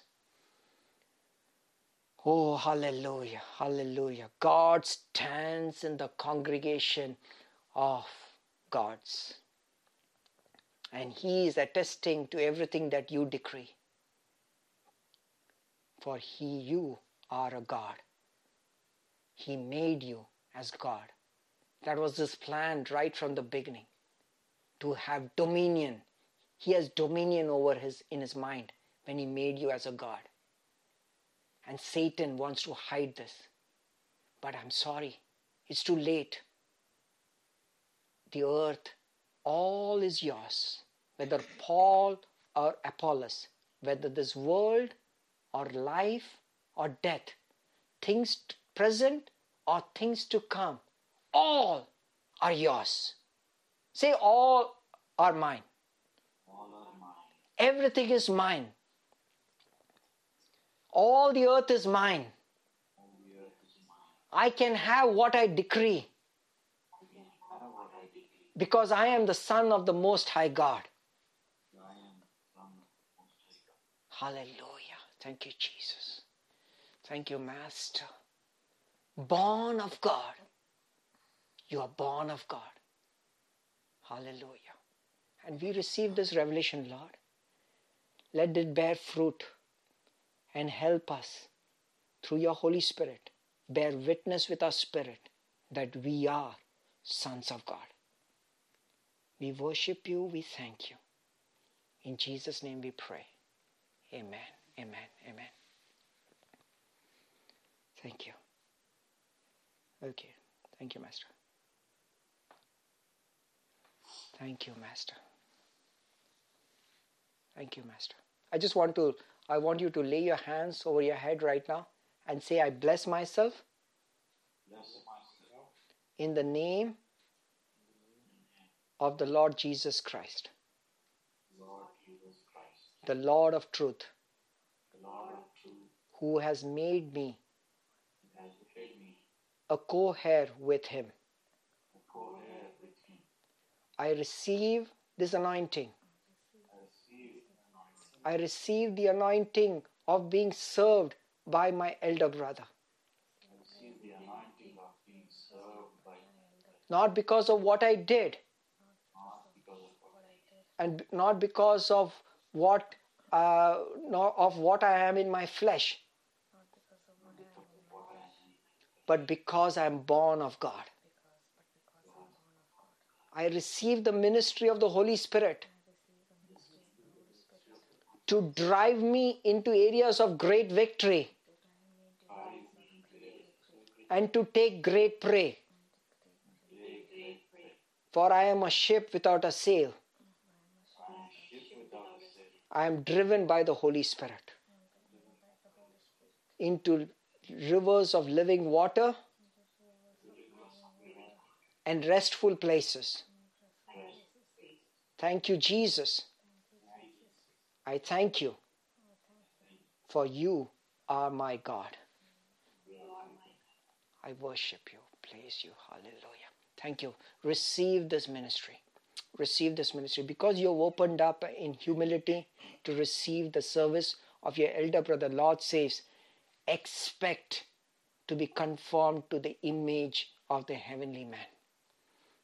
He will manifest his goodness and you will receive incredible victories in these coming days. You will start seeing supernatural power manifest on your behalf because you are the sons of the Most High God. Hallelujah. Hallelujah. We worship you. We thank you. In Jesus' name we pray. Amen. Amen. Amen.